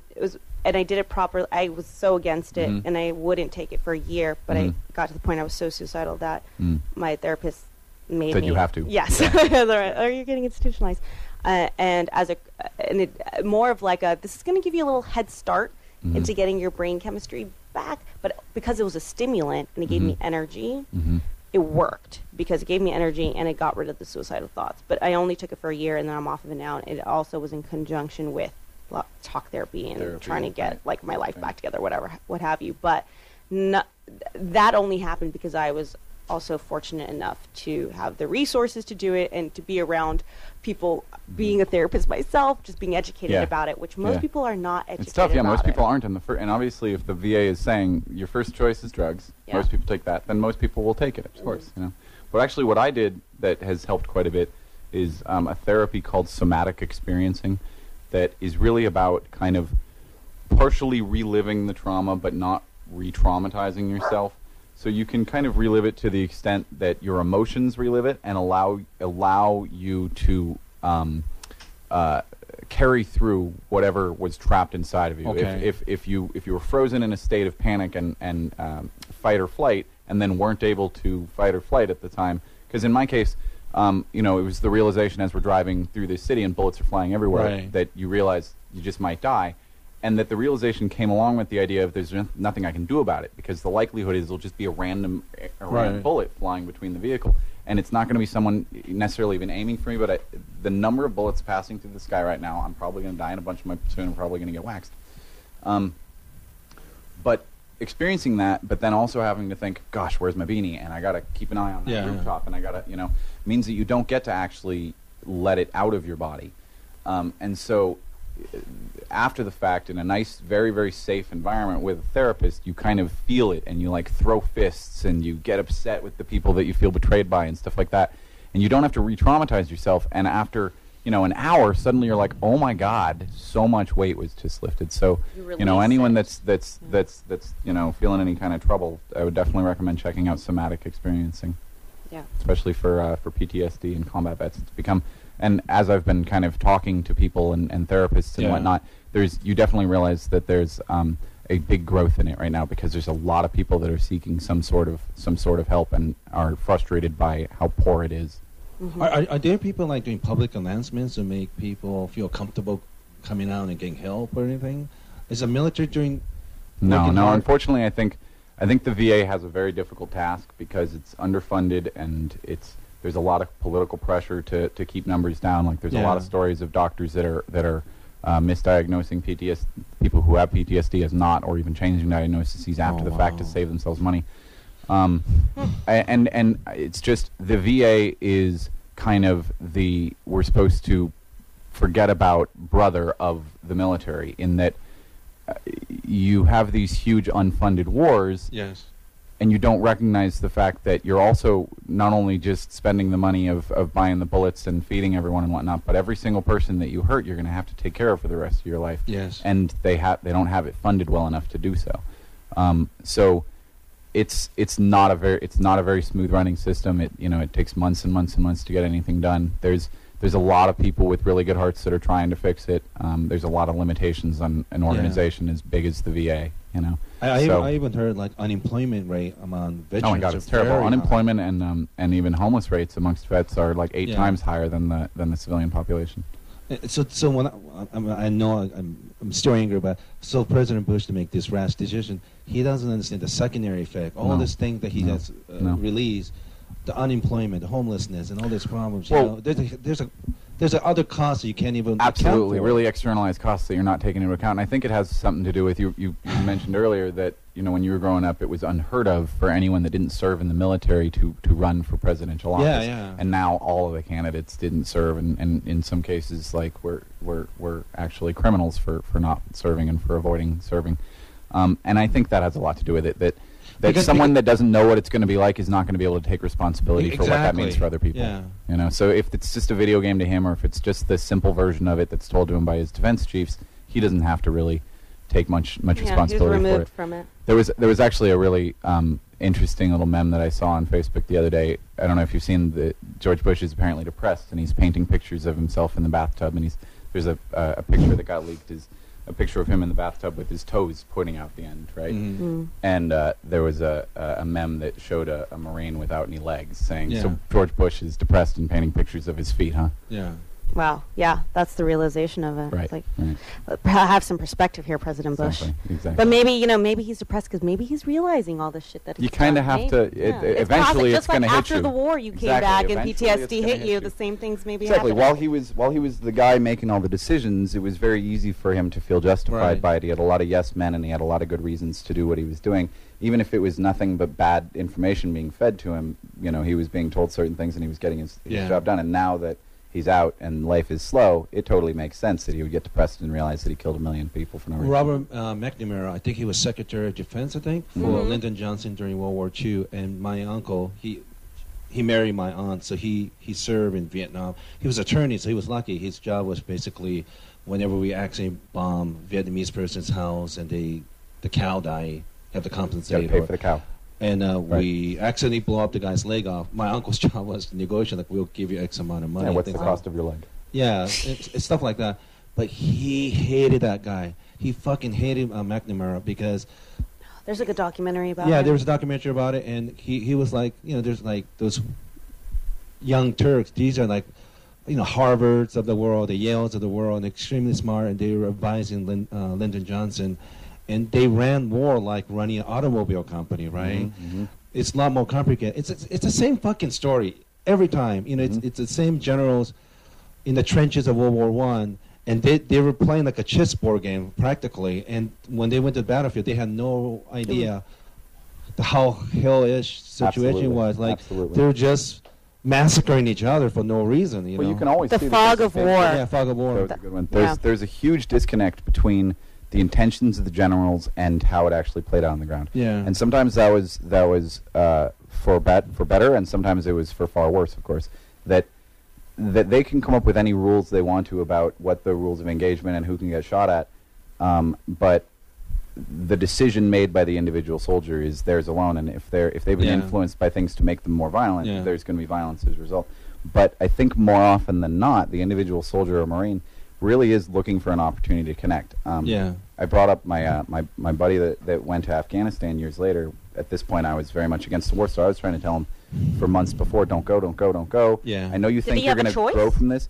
Believe it or not, he actually kind of did. He was very close to the end of his contract, and just because of when it was, and his contract was actually going to end while they were going to be in Afghanistan, it wasn't necessarily that it was fully optional. It was just that if he wanted to fight for it a little bit, he could have gotten out. Yeah. But because of that attitude of you're a wimp if you don't go, and you just can't even entertain that notion, that it wasn't something that he was willing to really put much effort into. So he went, and I said, I know that you think you're going to grow from this and learn from this, but it only hurts people. It really does only hurt people. So he came back, and he talked about how that notion of no better friend, no worse enemy has kind of evolved just into the notion of winning the hearts and minds. And there's unfortunately too many jokes about you win the hearts and minds by 2 in the chest and 1 in the head. Right. But that really is a lot of machismo, and for the most part, I think most grunts on the ground really do want to connect with people when they're being good to them. So for most of us, a security patrol is this really laborious, boring thing. You put on your gear, you put on your gun, you go on this long hike. It takes way too long, you're way too hot, it's, blah, blah, blah, blah. One particular squad in his unit while they were there, they decided that on their daily patrol, they would go to the local watering hole and go swimming with the kids. Yeah. And the first day, the kids are like, what is this? This is weird. And then, the Marines are playing games, and they're doing flips, and they're smiling and laughing, and the kids all start bonding with them, and it became a really great relationship. And it provided quite a bit of security. So it benefited tactically. It benefited the individuals and their heart that it led them to believe that they were very much there to respect the Afghan people and to improve the lives of them. And so he came home thinking that, whether or not the overall mission had its head straight or not, our particular company did, and we could think. And that was very similar to the attitude that I have. As the last thing that I hear as we're leaving Baghdad is thank you for safe us. So I'm just like, yeah, great. This is justifiable, absolutely. But the truth is, those are just the little ways that we try to sit right with it, when the reality of the whole situation is this thing in which far more civilians are dying than combatants. It's just a bad situation all around. But you can tell that there is a struggling sense of humanity in the troops that go when they're constantly trying to justify to themselves via this. We made a bond with the local people. We became friends. We became so. You can tell that it is in and of it, like, by that alone, it is an unnatural thing. War is an unnatural thing. We don't want to shoot someone that we don't have any aggressive feelings toward, but you put people in the right situation, and you'll have it.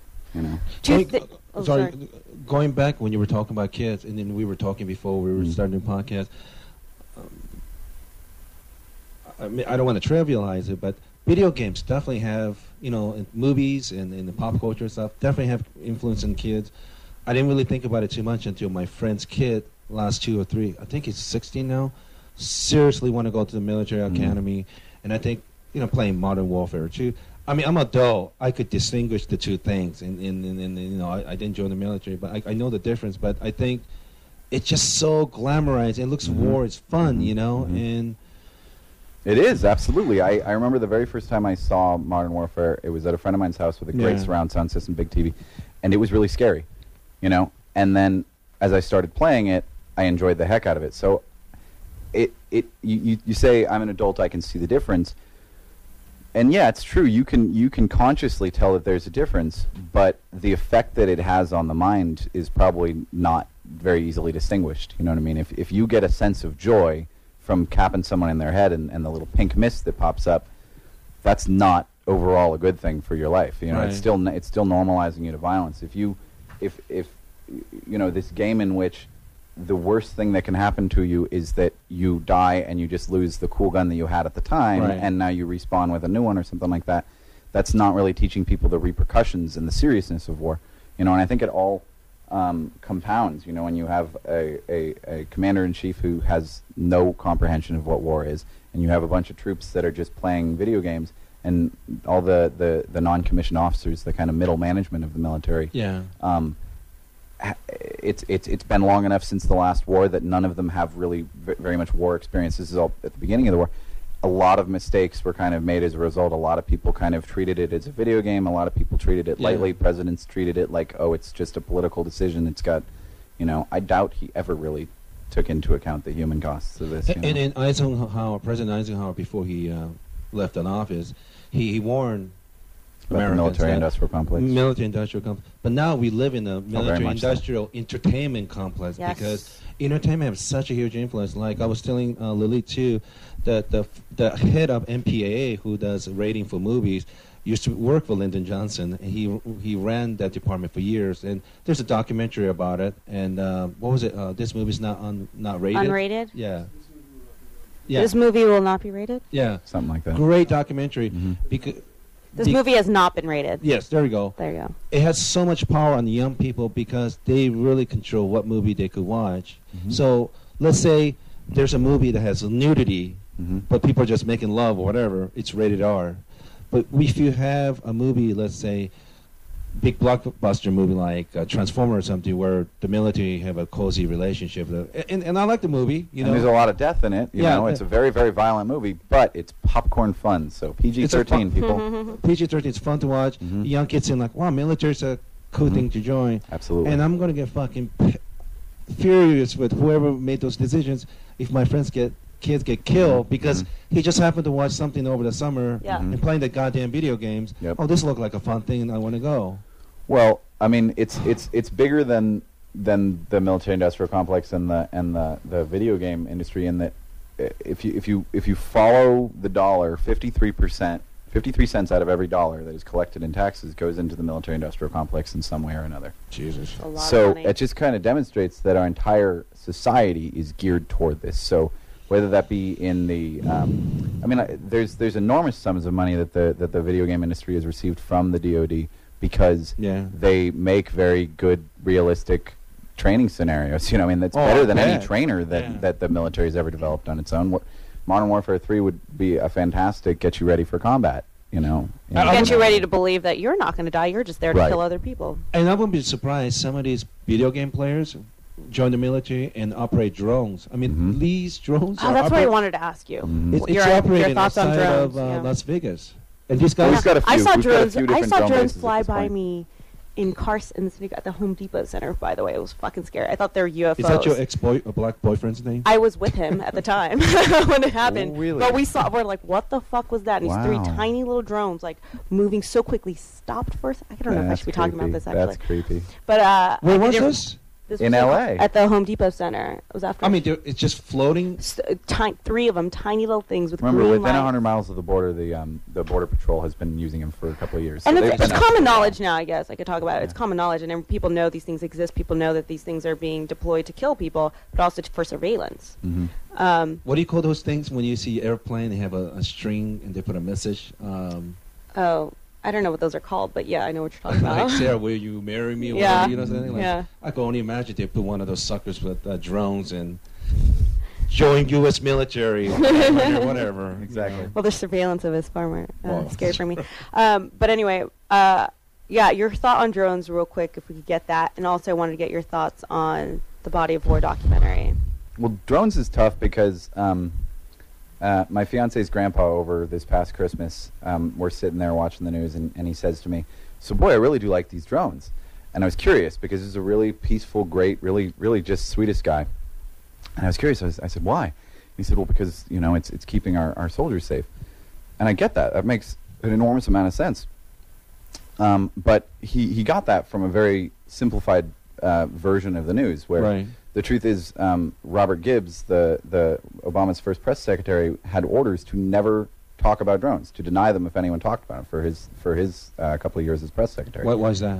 Because it's really hard to justify. Illegal. It should be. Yeah, it's very hard to justify because, for one thing, we're using them not just in Iraq and Afghanistan. Like, we're using them in 7 different countries around the world, most of which, well, none of which we've declared war on, but we have more than tenuous reasons to be there in the first place. Right. And 80% of the people that they hit are civilian casualties. And the majority of them are what we dub as combatants just because they're of military age and are in the area. Yeah. Less than 1% of the total deaths due to drone strikes have actually been a target, a high-value target of any way. The majority of them are children and innocent civilians, and that's really devastating. And I get where he's coming from with the notion of it keeps our guys safe, but that assumes, and he was a vet, that assumes that you're still operating according to the laws of war or the laws of the military that we all kind of assume that we're operating on.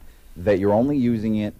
That kind of the assumption that people have is there's a firefight in a war that we happen to be in, and a drone comes through and saves the good guys by shooting at the bad guys. And the truth is, we're not using them to replace our soldiers to keep our soldiers safe. We're going a lot further than our soldiers would be able to go. We're in Yemen, we're in Afghanistan, we're in Pakistan. We're in places where the world isn't really comfortable with us having boots on the ground yet. So it's not keeping boots safe because we wouldn't have them there in the first place. So I think it's just, and because now I can say that it's not treated as a video game within the military. Because the first time a guy says, "Wow, that was cool," it was like a video game, he gets taken outside and talked to about how very serious this is. Because they do take their job very serious. But the fact that they can drone someone and then drive home for dinner just creates a new war and a new kind of warrior kind of thing where they're going to have a different level of PTSD, definitely. But also it just makes it way too easy to kill people. And that there's far lower of a bar to prove that someone is a hostile in the first place. Like the thing that Manning released years ago, not a single individual amongst, what I'm talking about is, I don't remember the name of the video. It's like a half-an-hour video of a military, or of a military helicopter. They're shooting down Iraqi civilians. Right, in Baghdad. And the very first group of people that they started firing at, they assumed because there was a couple of military-aged males with equipment around their shoulders that they interpreted as rifles. Turns out they were reporters. They were just photographers and reporters. So this whole group of people that it started on, none of them were hostiles in the first place. Right. But then the helicopter opens up on them, and now civilians are racing in to help them. A little minivan races in to help them. There's kids involved, and they just keep on taking people out.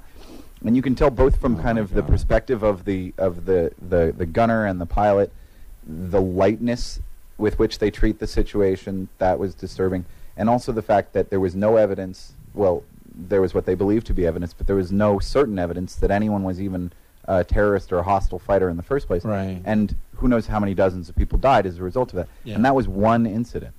So when we separate ourselves so much, it becomes a lot harder to be really accountable for what you're doing. And and I don't like the direction that's going. My friend Ava Orner's movie that she won an Oscar, Taxi to Dark Side, 2008. Sorry, Ava, if I don't remember right, but I think they falsely accused this Afghani guy of being a terrorist, and they just tortured the fuck out of him. And I think the medical report was basically at first natural death, natural causes of natural death. But I think another doctor did a re-examination. Like he was tortured. He died. He died. Yeah. Wow. Did you see any of that? Did you see torture at all? Not torture. No, we had a lot of EPWs, which is enemy prisoner of war, where like a regiment would be disbanded and we'd get word, okay, a bunch of Iraqis are going to start walking through. But we never saw any of them in uniform carrying white flags. Right. It was just big, huge, just swaths of civilian, or what looked like civilians. And then you'd drive a little further and see piles of uniforms. So you're questioning how many of those civilians were in fact military. But so there was some EPW handling, some prisoner handling and whatnot. But any that I saw around me, like there might have been like some rudeness or some, not really treating someone with as much respect as they should have as humans. But they were treated with a lot more respect than some of the examples that I've seen. So, no, fortunately. Okay. And Devin, you watched the Body of War documentary about the Army vet who went to. I don't know anything about it. He went to Iraq. He signed up to join the military or the Army because of September 11th. So he's one of those guys who heard the famous speech Bush gave and was very inspired and wanting to help his country. Yeah. And really motivated. So called his recruiter like a couple days later, signed up, trained, went to Iraq, which had nothing to do with 9/11 in Afghanistan. Yeah. Was like, why? I thought I'd be going to Afghanistan, but I'm going to Iraq. Goes to Iraq within 5 days of service, shot through his collarbone, goes into spine, paralyzed from his chest down. In this documentary, also reveals was not properly trained at all for where they're going. They're basically like the way he described it was they were like ducks in a cargo van being shot at, easy targets for the Iraqis. Yeah. To be shot at. A bunch of them were killed, and then he comes back. It has lots of trouble through the VA. Doesn't get proper treatment in the hospital for 3 to 4 months when he should have been there for at least a year or longer. Yeah. Probably would have had a better prognosis. And the latest with this is that he is planning on ending his life in May. Well, he had a turn for the worse. He, for a while there, was at least able to kind of feed himself and dress himself. Yeah. And he had a turn for the worse. I think he had a fall or something like that, and it made the whole situation a lot worse. He can't move at all, and he can't dress himself. He can't clean himself or anything. His name's Thomas Young. So he's actually Amy. When we went to my fiance Amy, when we went to the Iraq Veterans Against the War conference in 2009, she met her mom and interviewed her. She met his mom. His mom. Yeah, okay. Tom's mom, and interviewed him about interviewed her about him and everything. But yeah, so what Elite's saying is that recently news came out that because of the turn for the worse that he's taken and that he doesn't want to continue to be a burden on his family, he's planning on ending his life.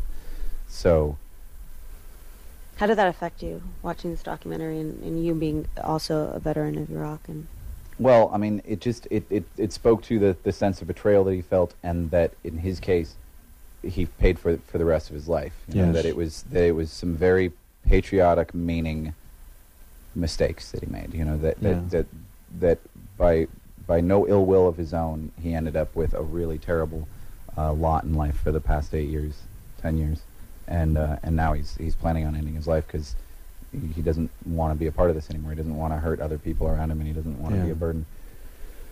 It's really rough. The fact that that's the only option he's got left, right? It's just a tragic. Exactly. And this is just one story. Exactly. And that 22 veterans a day take their own lives, more than are dying in the war, more than were killing themselves at the height of the Vietnam War. Yeah. And when you consider how many more were killed, how many more of our soldiers were killed, and how much more, what we believe to be how much more dramatic that situation was, because you're just lost in the middle of the jungle and you never know if you're going to get out, kind of thing. Terrible cut off, everything. Not at all the same war, but the fact that we have more veterans killing themselves every day now than we did at the height of the suicide epidemic in Vietnam is really telling. It says, one, we're following the wrong treatment. Two, there's something that's causing people to be seriously hurt by this, and I would suggest that it really is the difference between what you think you're signing up for and what you're actually signing up for. Right. What's actually happening. Well said. You have any other question? Well, I mean, I don't want to always portray military in a bad light. I don't either. Yeah. I want to try to clear that up a little bit because, I was extremely proud of joining the Marine Corps. I loved boot camp so much. Yeah. I loved everything about the military. Some of the BS and these kind of orders don't make sense to me to stand around and do this one thing for whatever when I could have done it this much smarter.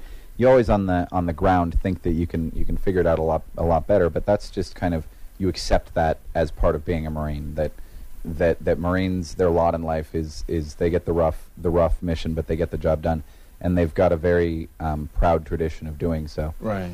But we want to bring up this issue because we want military to get better. Right, absolutely, and I honestly think that what it is it's a failure of civilian leadership. Yeah. There's huge disconnect. The military, I have no idea any of this military stuff. Right. Well, the military did nothing wrong by following the orders of its commander in chief and invading two nations. It did exactly what its purpose is, and it did it, I think, with as much good intention as possible. I think there could have been some decisions by some of the generals to prepare us for the local culture and try to get some people with some local language skills in and whatnot. That could have really benefited, and there was some tactical decisions that could have helped. But I'm not going to, say that that's anyone's fault. I think, for me, the real problem was the civilian leadership, the choice to go to war in the first place, and that wasn't made by the military, it wasn't made by any generals, it wasn't made by any lance corporals on the ground. They just did their job the best they could once they got there. And if anything, military know what they're going to get into. Exactly. You know, where the civilians that made the decision to send us in, a lot of stuff is coming out now that they knew they were lying at the time. So I think it's important that they're held accountable for that kind of thing, because if they're not, we're going to continue to make these kind of mistakes, and it's an absolute abuse of the military that you've got this very large group of people who want so much to do right by their country, to do right by their people, and to be honorable and be respectful and to carry on a proud tradition, and that they then get tasked with doing things that are illegal and immoral for the sake of political gain is really wrong. And it's unfortunate that I sit here and I tell the story and that it comes off, it really does, and I don't blame you for thinking that it does. It comes off as believing that the military is wrong or bad or has done wrong in those ways. And I think, there's some individuals that were selfish or made stupid decisions, but that wasn't the problem. The problem is that we were put there in the first place. That if this was the actual hostile event that they made it out to be, their justification was that they felt they were threatened, that Saddam was going to hurt the United States. And that was a joke, obviously. So save it for real situations. And one, it doesn't need to be so large, doesn't need to be so abused. You won't have people with so much post-traumatic stress disorder. You won't have such a disastrous result of the whole thing if it can be used in honorable ways, in the ways that it protect your country, to actually protect your civilians against hostile forces. There's nothing more honorable that you could really do. So stop taking advantage of that and lying to people. That's really where the problem comes in. And it's always the cost. It's like buying a car. They don't tell you the hidden cost, right? Exactly. There's definitely a hidden cost in war. I mean, even with this popularity drone, we do kill the Anwar al-Awlaki in Northern Africa. We got him, and we got his son. But when his son, a 14-year-old, very young born kid, American citizen. And whenever we use him in places like Pakistan, we get some of these bad guys, but the cost is a lot of other there are people who were maybe neutral, but now they see this, they hate America now. So everyone that you kill in Pakistan or Afghanistan, wherever, there's unintended consequences. Like people who are in the kind of middle now feel like they kill my cousin, I'm going to fight. Well, if you were the guy that rose up against Saddam in 91 and then wasn't really too trusting of Americans when they said they were going to do the same thing, and then they showed up, they did their thing, they took out Saddam. So you're generally kind of wary, but you're like, all right, good choice. And then your brother gets blown up, and then your son gets blown up. It doesn't take very long for you to start, when the Americans are making no effort to reach out to you and say hello, it doesn't take very long for you to start talking to the guys that are. When Al-Qaeda in Iraq starts coming around and saying, hey, come work for us, and you can't work anymore because your job was ended when the building that you worked in was blown up or whatever else. You put a war into a country, and it's going to have huge consequences. And the CIA has a term for specific what you're talking about, blowback, where the unintended consequences of something. In that case, they're usually talking about the unintended consequences of foreign action that we try to hide from the American people. But in the sense that when Bush said they hate us because we're free, that was a plain and simple lie. That if you start from there and then go forward and then go invade Afghanistan and then go invade Iraq and say that they're only hostile to us because we're free, well, you've already started off on the wrong step. You're already lying, and there's no truth in that in the first place. So you're just going to get lost from there. It's a combination of lying and just ignorance, because one of the things we were so afraid in Southeast Asia was spread of communism. So we were afraid the North Vietnamese is going to take South, and then they're going to buddy up with Chinese. well, if any, you could ask any basic Asian person, do Chinese and Vietnamese people like each other? Answer is no. They fucking hate each other. They've been going to war. So, yeah, this ignorance things and like I said, I'm going back. Like we have a lot of respect. It's like military and like these big corporations. The upper management people are always the scumbag because the people on the bottom working. I don't have a problem with it. Look at example Pat Tillman.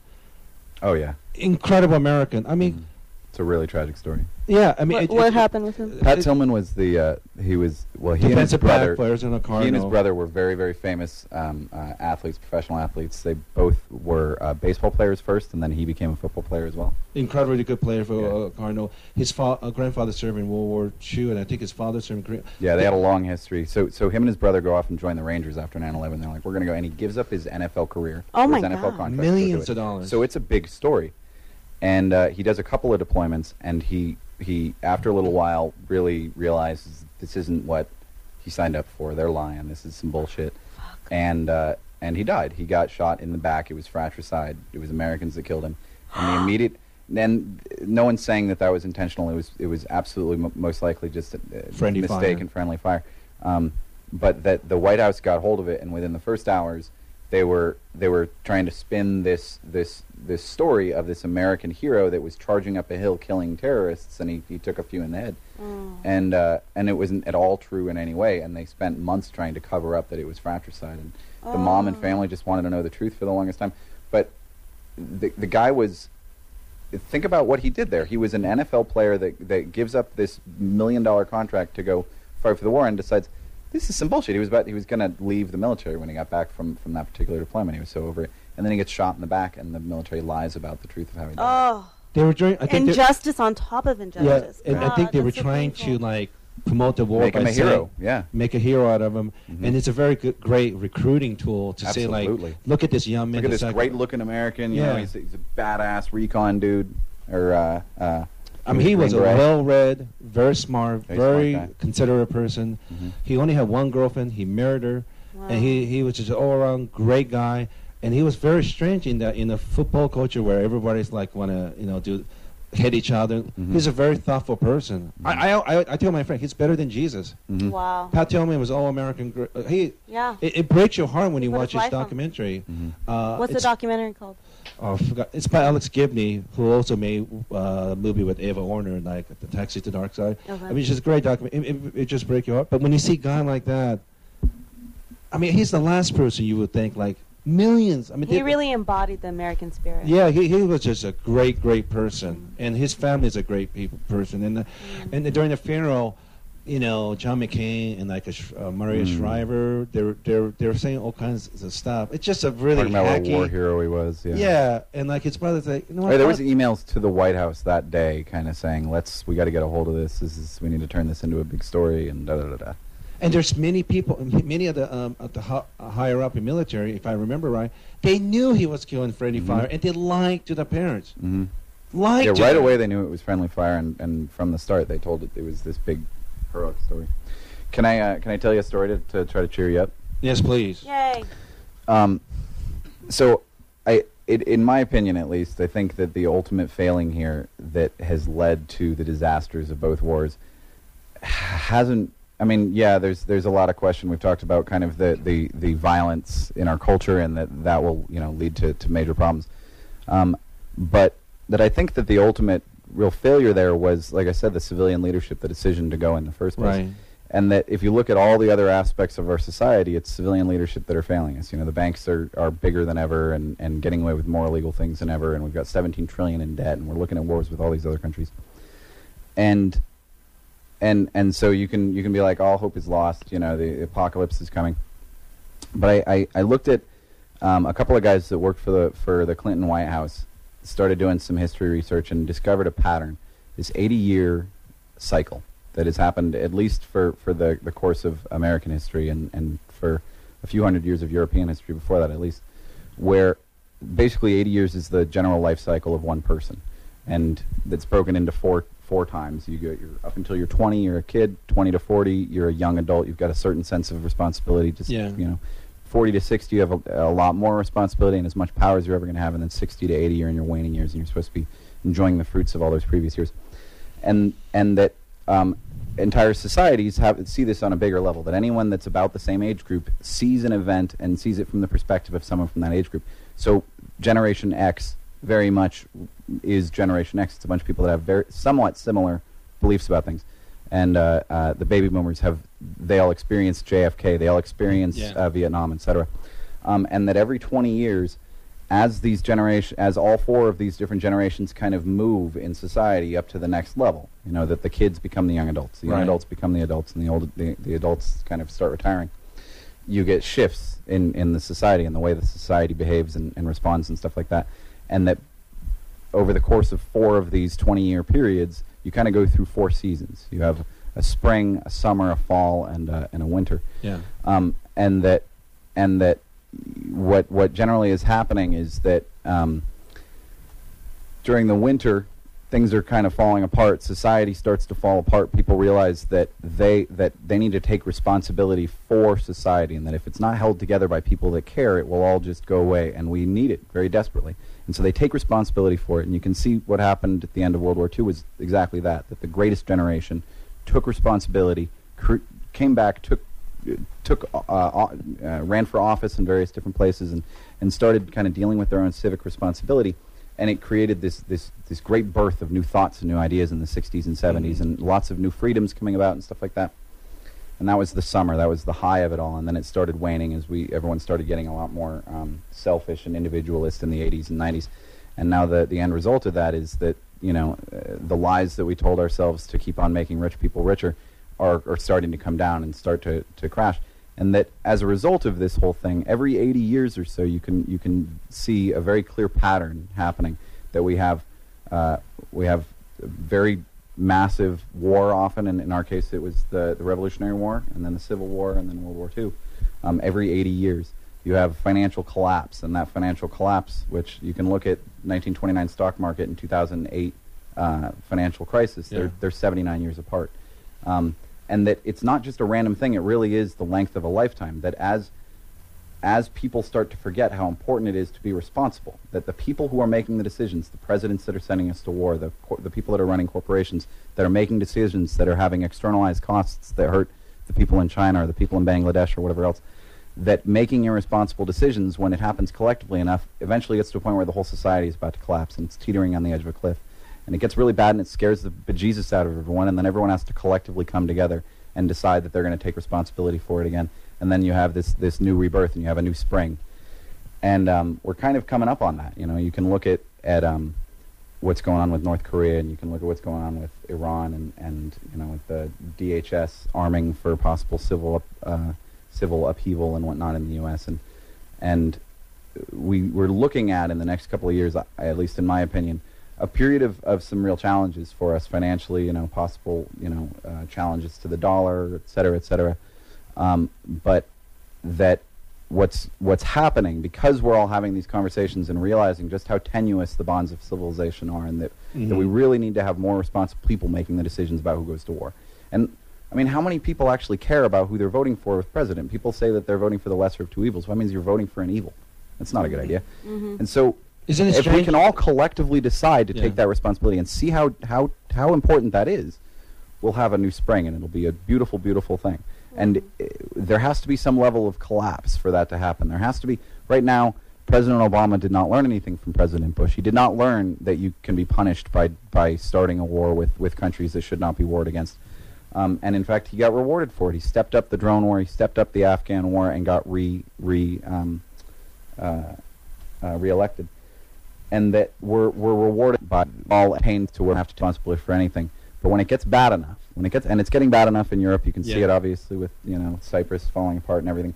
When it gets bad enough and people get just pissed off enough to get out in the streets and stand up or do whatever they need to do to kind of get connected with it again, you then have the opportunity for people who are giving an actual thought and taking responsibility to be running things. And the fortunate thing for all of us is that it means that by the time we're retiring, we're going to be enjoying a new summer again. So Look forward to the that future. is It's going to be a happy tough thought. couple of years, but look forward to the future. It'll be good for all. Yeah, That's for everyone in the 20 to 30 age group. Yes. Y'all we're going to have a spring coming up. We're old. Yoshi, you're fucked. All right, Devin. Thanks. I just have a couple more questions, Sure. and then, I know you're very busy. I really appreciate it. So, I'm going to Afghanistan less than 2 weeks now, and You're actually there right now. well, yes, technically yes. If you're listening to this, I'm in Afghanistan. Mm-hmm. I'm very torn because I have people that I care and love. They live in Afghanistan, and I'm very concerned for them because, as you know, U.S. militaries leave in 2014, Mm-hmm. and of course, I don't want to be put in a position to ask someone's son or daughter to sacrifice their lives to protect people in Afghanistan, but Mm-hmm. it's such a dangerous area with Pakistan next to it. My friend Sam Hosseini runs every media company. He's doing a lot of great things, because most of the population are illiterate, so they watch TV, and TV's definitely changed people's opinions. They're watching soap opera, for God's sake, which was forbidden under Taliban rules. Mm-hmm. So I think shows like that really expand people's imagination. They learn to treat their wife maybe even better. Mm-hmm. Medical advice because they can't read. In fact, people who can't read, they watch Sesame Street Mm-hmm. to That's learn awesome. to write. That's how I learned how to These write. are some of the soft power idealism America. This is some things that America do so well, and then people are, I think, Mhm. grateful throughout the Mhm. world. Having said that, what's your feeling of Afghanistan? I mean, do you think after the U.S. military leave, you think Taliban's going to overtake the country? What? I think so. But at the same time, the additional question should be: is that a problem? In that, you can look at, for one example, opium production in Afghanistan, and if you look at the past 20 years, there was 1 year in which it took an 80% dip, and it was the 1 year in which the Taliban was in control of the government. It was the year before we invaded, and the year after they took Like they kind of produce control. like 90% of heroin or something like that. Right, the country produces 90% Yeah. of the heroin in the entire world, but it's very much against the Islam religion, the Yeah. Muslim religion. And so when the Taliban had power over Afghanistan, they eradicated it. Yeah. And the UN said it was the most effective drug eradication program they'd ever seen. Yeah. So in some ways, that might be beneficial. However, at the same time, they're a very misogynistic and very anti-freedoms, anti-equality group of people. And I was no surprise. I was very uncomfortable because I will walk with my friend Sarah Jean, and she's half Egyptian in English, and these motherfuckers just stare at women. Mhm. I mean, Mhm. stare. I mean, in America, if you see an attractive girl, you pretend like you're looking at a car, but you kind of look at the girl and leave it at that. They Well, did you stare. feel like they were staring because they were attracted to her, or because they were curious? It's probably both of those, but Because there's also quite a I'm sure there is an attitude of less than a dog. yes. Like you treat a woman with less respect than a dog, because a woman only has one particular job. Her job is just to bear children. She's not supposed to think. She's not supposed to talk. Yeah. She's not supposed to make decisions or really, think for herself or do anything for herself. Some But- of those guys believe if a woman's not covering her hair, then she must be a whore. Mm-hmm. Mm-hmm. Oh yeah, terrible things. Because only the husband's supposed to see their hair, right? Right, or their skin. Yeah. I'm very concerned about that because I think in the last 10 years, women's rights have increased tremendously, and people are nice. And I think my- in some ways they have, yes, absolutely, because it's so important to us, and because Mm. of the number of NGOs and the number of good people that have gone over and tried, and the number of people that Absolutely. have tried to There's so start many good schools, etc. experts. It's happening, but at the same time, the people who are hurt by war most is civilians and children and women. Like the groups who are most hurt by war are Mhm. women and children, because the man might be the combatant and he might get shot, but if he gets shot and all the other men get shot and the woman loses her hand because a bomb went off or something like that, she's going to have a pretty difficult time taking care of the children that are left for her to take care of. Yeah. And there's no economy to depend on. There's no trade to depend on. They never know when a drone might just blow something up. So it's tough to talk about the question of women's rights and women's rights within Afghanistan within the context of within a war zone. No one really has the rights that they're supposed to have. No Yeah. one is, even women that have found a school that is taking care of them and is treating them well and that they're going to, they still have the worry that their house might get blown up between schooling, and that you can't deny the one because of the other. And so I think in some ways the U.S. military leaving and no longer being chasing down terrorists within the country will absolutely benefit the Afghan people, because there will, no more threat of drone warfare or whatever else. However, these group of people, both the Taliban and honestly even the Afghan government, they're very misogynistic. It's not very surprising what the kind of personality of the people in charge are, because when we were kind of fighting our proxy war against Russia and backing up the Mujahideen, we went specifically looking for whoever was the most freedom-hating, the most misogynistic, the most able to get all riled up, and hey, go after these non-Muslims, go after these foreign invaders of your land. And so we very much created a power structure of the people that were, the worst examples that we don't want running a society, and then put them in charge to run a society. So big surprise that they end up with. If you look at Afghanistan in the 60s and 70s, it was beautiful that people were in school, that women were going to school. It was a very modern society. Right. They were wearing miniskirts. It was a modern society. And then foreign countries started fighting proxy wars there, and started, oil interests became important, and et cetera, et cetera, et cetera. So while I think there's a huge amount of... as long as we were fulfilling our geopolitical interests and interests over there, we were blind-eyed to all this sexism, abuse of women. Absolutely. Absolutely. Well, I think in that, regardless of it, we are still justifying being there when the majority of the Afghan population and just the majority of the people themselves don't want us to be there, and they feel like they would do better on their own if we left. And so I don't know what will happen when we leave. I don't, however... I think that's the honest answer, because we really don't We really don't. It might be the Taliban, it might be the Karzai government. Who knows? But I think that it's something they need to figure out for themselves. No country ever benefited by being handed their democracy. They need to fight for it. It's the same thing as I was talking about before, that the people need to take responsibility for it themselves in order to have that responsibility in them when they're making decisions going forward. Totally. And if we try to hand someone democracy, they're not going to appreciate it. They're not going to respect it as much. They're not going to treat it with the responsibility that they need to. And so, while it's kind of scary saying that they probably face a civil war when we leave, they kind of need to, and they need to decide for themselves who's going to make the right decisions, or who's going to make decisions for them going forward. But I think that one huge side effect, or one huge benefit of us being there, is that we're telling them that it's important that women have rights.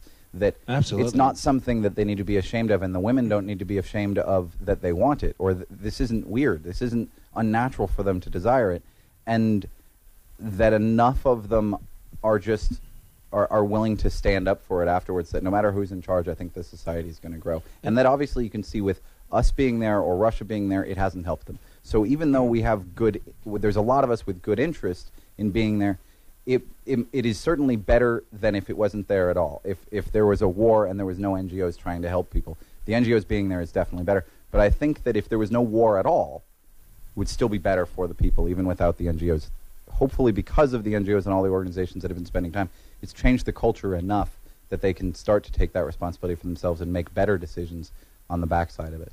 But by the way, when we say NGO, it's non-governmental organization, and there's many expats that I met in Afghanistan. They're doing wonderful work. It could, obviously, it's a cultural thing, because that the Pakistani Taliban tried to shoot that little girl Malala. She's recovering right now, and in the last couple of months, there was just a horrible. I mean, all rapes are horrible, but the gang rape in India. So that, I mean, I work in adult business for 14 years, and I know I'm a pig when it comes to the porn and stuff. But visiting that part of the world, it was so shocking. It's just unimaginable how bad for it is to be a woman. I mean, for sure, Afghanistan have to be one of the worst, if not the top 3 worst place. I think it is actually. I think they published that it is the worst place in the world for women to live. It's got to be. And I'm not a bleeding heart liberal or anything like that, but I do know that when you take care of women, I'm not some feminist, but if you take care of women it's easier for the mother to pass progressive idea to her kids, so those kids, especially boys, don't become a biggest fucking asshole and create all this problem for the world. Well, it's like the opposite of the cycle of violence. You can have a cycle of nonviolence, cycle of love. Yeah, and that's what I'm hoping for. And my friend Saad, he was ranked as 100 most influential people at Time Magazine 2011. He created this media company from scratch. His family fled to Australia. He came back right after the war started. And those medias really changed people's attitude. He was saying to me between 25 to 50,000 are Taliban members of a country of 40 million. So you basically have 50,000 people causing shit for everyone. So it is a minority. And I hope... I don't want him to joke out of it, but the person who is PR for Taliban, he has a Twitter account, and he's having pissing match for people who are against Taliban. So I couldn't imagine 10 years ago, guys who live in cave have a Twitter account. So things are changing, and they watch TV, so they know that they don't want to bring Westerners back. So I'm hoping that the more moderate version of Taliban will realize the errors of their ways. Yeah, you don't cause troubles, and the Westerners will have no excuse to come here. If at least they can learn that, great. I hope they do that, because they're not going to have freedom at the level that I'm comfortable with. They're just not going to. But I'm hoping more than what it is right now, because I think the whole world is watching India with those gang rape. It is a horrific. They're putting pressure. So Japanese have a word called gayatsu. It means foreign pressure. Sometimes people who live within a culture are afraid to change. So you need someone outside of the group putting pressure on them to change. Not by war, but persuasion, and sometimes even shame. And I hope that happens. Well, it's nice that I think those stories are actually seeing light, though, too, because I feel like a lot of those stories are probably covered up systematically just to keep it quiet, and just like all negative things that they don't want to get out. But even in America, that rape story with the football team. Did you hear about that? They it's just the football team trying to they covered it up because they didn't want bad word or a negative aura or energy to go around about the football team. They want to keep it under wraps. But people need to know that when you do something that there should be consequences. Well, they need to acknowledge it happened. Yeah. Then there should be consequence. Appropriate consequence. Well, I think the bigger reason why both are happening or have happened is the perspective of women from the groups of people in charge. In that particular town, football was so important that protect the football players at all costs. Who cares about this poor 16-year-old girl? Exactly. And just no one empathized with her. No one looked at it from her perspective. And so everyone was upset with her they for demonized raping her. For destroying their lives because she got raped. And same kind of thing in Afghanistan or a lot of these countries where women are just viewed as so low that they're not people. They don't have their own thoughts and their own motivations and their own needs. And if you never empathize and try to look at it from someone else's perspective, it's very easy to just dismiss them as non-human. And it's mind-boggling to me because even if you grow up in an environment, people are telling me if they do something, you need to punish them. If I had a daughter, I don't give a shit if she's a whore. You don't do that to my daughter. No, you don't beat her to death. No one deserves to be raped. Yeah, and honestly, I take issue with the question of punishment as the way to prevent things in the first place. Like, it's true that a rapist should be beaten to within an inch of their life just to give some satisfaction to their victim, but it's not going to help the situation at all. That person beat to within an inch of their life just became a more violent person. So I think it needs to be more on the other side of it. There needs to be some level of violence or at least aggression that is preventing it. If anyone in that, there was one kid that stood up and said, "I don't know about this. This isn't really okay," and that was as ballsy as anyone got in any of those parties. And then the fact that everyone else in the room was like, shut up, don't be a buzzkill, that was the end of it. Yeah. If someone had some serious balls and stood up with some aggression and said, absolutely, this is not right, and I won't stand for it, and I will take this outside and fight you for it, fine. That's someone standing up for someone else's rights that couldn't do it for themselves. We need to have more examples of that. I don't know that the solution is talking about more painful punishments on the backside because we can pretend that the problem is taken care of as soon as someone goes to prison, but that person still exists on the planet, and they're still going to come back out. And if they experience nothing but pain, they're going to just come out and inflict more pain. So I think it's just a matter of more men need to take responsibility for it on the front end and prevent it, because it doesn't do anyone any good to punish someone after the fact. The rape victim still got raped. still has to deal with that. For There the have rest of to their And be in lives. India, there killed. We need to stop it. Yeah. we need to put more effort and time in preventive care And stop blaming the victim. Yeah. It's so unbelievable. I was blown away. I watched the CNN thing on Steubenville, and the woman's up there like practically shedding a tear for the fact that these two kids have had their football Career careers over. ruined. And it's like, are you kidding me right now? This is unbelievable.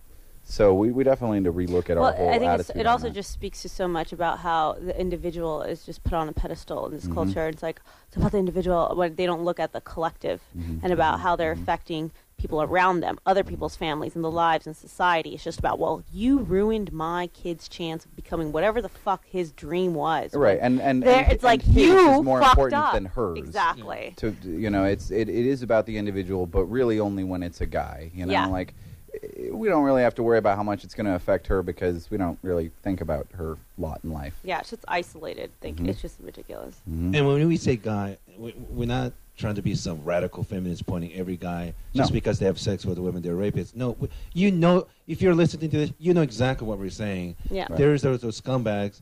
Right. I don't know exactly what's the definition, but similar to pornography, you know it when you see it. And there are guys like that. You know, those are the problems. And It would definitely take, like you said, I think men taking the step up and educating other men and how masculinity is really treating a woman with respect. Oh my God, that would be fucking that blow their minds. Like, what do you mean? Because we're supposed to demean them. That is the meaning of masculinity. Right. No, it's not. That's misogyny. That's preventing people from expanding their consciousness, from becoming good people, from being human beings. Right. But I mean, that just takes so long. I mean, it takes time, but it takes. It doesn't have to. Action. I don't think It so. I takes think it's action. just people need to just realize To how tell a much group it's of hurting people other who are people very, by not. a group of people, especially men, who are very convinced that women are second class, not even second class, but just lower citizens. I mean, it just definitely Well, take a how lot exactly of the courage. entire culture can make a Yeah. shift like that is I don't know. Yeah. But I know that if you look at the history of the world, we were right there in the 60s and 70s. You know, we were, and you look at the labor abuses in China, we were right there in the 20s and 30s. Everything is cyclical, and fortunately, the overall trend is that more people have rights and more people are seen as equal, and so great. Let's keep it up. Let's stop fighting with each other, and let's keep on recognizing that we're all humans. Yeah. And the fact that you were saying there's more men who need to speak up, you're doing that. You know, the fact that you serve 8 years, and I'm sure there's part of you, you know that you're doing the right thing, but it must have been tough for you because you still probably have friends in the military, and the fact that you spoke against the war and things like that. I mean, Oh, yeah, and they don't like that at all. yeah, because to them, it's a betrayal, right? Absolutely Even though it you're is. morally doing the right thing. And I'm saying, and they all hear it as they're wrong, and that I'm saying that they did wrong, and that's really unfortunate because I don't believe that at all. You know, a lot of the guys that either knew me or didn't know me when I was in, and just took issue with me speaking out against it, thought that I was railing against individuals or anything like that in the military, and accused me of like armchair quarterbacking and stuff, and how dare you question Right. this after the fact and all that stuff, and that's not what I'm talking about. And I'm not saying that anyone in the military is at fault for going to war because it wasn't up to them in the first place. Absolutely. And I don't want to say that no one is at fault, but the truth is what they did in combat, while a lot of these things certainly weren't their orders, a lot of people did things that were not okay or whatever else, but I still argue that, one, they wouldn't have done so if they weren't there. Yeah. It breaks you. It actually breaks you. You know, there's a YouTube video of a Marine throwing a puppy off a cliff, and it broke my heart. That guy has got serious problems, that he did it with a smile on his face. And now, I guarantee you, he is really hurting. You know, he's absolutely hurting because it's an inhuman thing to do. Yeah. It's an absolutely inhuman thing to do. And that someone could do so meant that there was something broken in them at the time. Yeah. And that's what the situation does. And it wasn't their fault. No. They've experienced some horrific stuff I can't even imagine. And sometimes we're not giving them adequate help for those people. And creating environments easy for them to talk about it, you know. Right. Right. And I think before we took a break, I think you know about this documentary called The Invisible War. And it really broke my heart because these are the great American women serving U.S. military. And vast majority of men are not sexual predators. No. But I couldn't believe that these women are serving this country sexually harassed, raped. But it almost makes me think, I don't know what's worse, the actual rape or the way the higher up treat these women, how to deal with their problems, you know. And you serve in years of military. Many of those men are honorable guys. They're the small percentage sexual predator. I mean, do you think are they taking this serious now? Leon Panetta is trying to do something. He's a decent guy. I still don't think they are. The real problem is that. Well, it's tough. Okay, for one, it's that infantry units, which is the primary backbone of both the Army and the Marine Corps, in that everyone else's job is there to be support units for them. Infantry units generally don't have women. There's become a few in non-combat roles, and now the Army is talking about putting women into actual combat roles. But as a result of that, it was just a men's club constantly. You know, it's just, if you're only hanging out with a bunch of dudes, you're just going to become very, you know, misogyny kind of rolls right off your back at that point. You know, it becomes really easy to be dismissive of women and stuff like that, especially in a collective, in a big group where everyone's kind of, you know, whistling at a girl. No individual is likely to say, hey, that's rude to women. Yeah. So they just start getting exposed to women within the military, and they're all in support jobs, and they're not promoted very often, certainly not as quickly and whatnot, so they're not usually in higher level positions or anything like that. So for one thing, it comes down to the needs of the military, that if a young woman who is just a mechanic accuses a colonel of rape or accuses an infantryman of rape, well, the needs of the military outweigh the needs of any individual within the military, and if the military feels that the male is more important, then they'll sacrifice the career of the woman, no problem. But kind of as an end result of it is that you end up in this situation where, I mean, and there's been a history of, there's been wars in which they'll go get a battalion of hookers and bring them around to be the entertainment for the soldiers, and because hence the general hookers during the Civil War, right? Because it's just always been a men's job to go do. The attitude within the military is that women are there for their own entertainment or whatever else. Like when we were in Baghdad, I had not seen a woman for a month and a half at this point or whatever, and we're about to cross over the river to go into Baghdad, and we pull up and park right next to this truck that's got a blonde woman in the Army in there, and everyone is just gawking and staring, and we finally drive away, and she's like, "Yes, guys, I'm a girl." You know, she has to acknowledge the fact that 300 men are staring at her because it's so out of the ordinary to see a woman. But so for whatever reason, it's unfortunately devolved into a situation where a friend of mine once said that a woman in the military can really only fulfill one of three positions. She's either a bitch, a dyke, or a slut. She either sleeps with everyone that makes a pass at her, and everyone's making passes at her, or if she's, in which case she's slutty, or a barracks whore, or a barracks slut, where she just goes from one room to the next kind of thing is the way the joke goes. Or if she's not interested and she turns everyone's passes down, she's a bitch, or she must be gay. And so those are the only three identities that many women are given the choice to assume when they're in the military, unfortunately. I think it's changing to some extent because of movies like that. It's definitely putting pressure on them. Right. Sure. It's putting pressure, and it's also, I think, putting some amount of awareness on the guys in and whatnot, and certainly on the women in. But yeah, it's really quite heartbreaking when you realize that this woman is choosing to do the exact same thing that the man is doing, that she's putting her life in danger for her country. And then not only does she have to be wary of enemy fire, but she then and for me, remember, this was the most bonding experience you can ever have. You trust these people more than anything. Right. And the people you trust more than anything can then turn on a woman and rape her and cause her great trauma and fear, and cause her to lose the ability to trust the people who she's with and should be protecting and keeping. They all need to be keeping each other alive and safe. And so there's so many levels to the betrayal in that, and then on top of it all, that so many of them are either discouraged from reporting anything, or if they do, they get fired, because it's a lot easier to fire her than she's the problem. Get rid of the problem. Right, exactly. That was a common thing in the documentary. Was nominated for Oscar this year, The Invisible War, where when she reported, she got fired, kicked out of military because she committed adultery. She got raped. Right. That's not adultery. In the military, there are rules against adultery, where they very rarely hold a man accountable for it. But I've heard a lot of stories of women being kicked out for adultery. I hope they put pressure because, and I don't want to live in impression thinking every guy in the military rapist. No, there are sexual predators in every organization, whether Catholic Church or Boy Scout. I think most civilians are very ignorant. Like I was shocked. Oh yeah. I wish I could remember the numbers, but it's pretty terrifying. The high degree of women. The number that came to mind was a third, but I feel like that's very, very low because I think that's actually true for college age women in the U.S. is almost a third. But the number that are raped or sexually assaulted in some way is just shockingly high. Is there like a passive submission that also comes with the women there who kind of reluctantly submit themselves to one of these three roles that you in order to survive? Probably. I mean, there's a passive submission for pretty much everyone. You know, if you're not an E3, E4, E5, which is what you get after a couple of years of being in, you don't really have the authority, right? Those are ratings and ranks.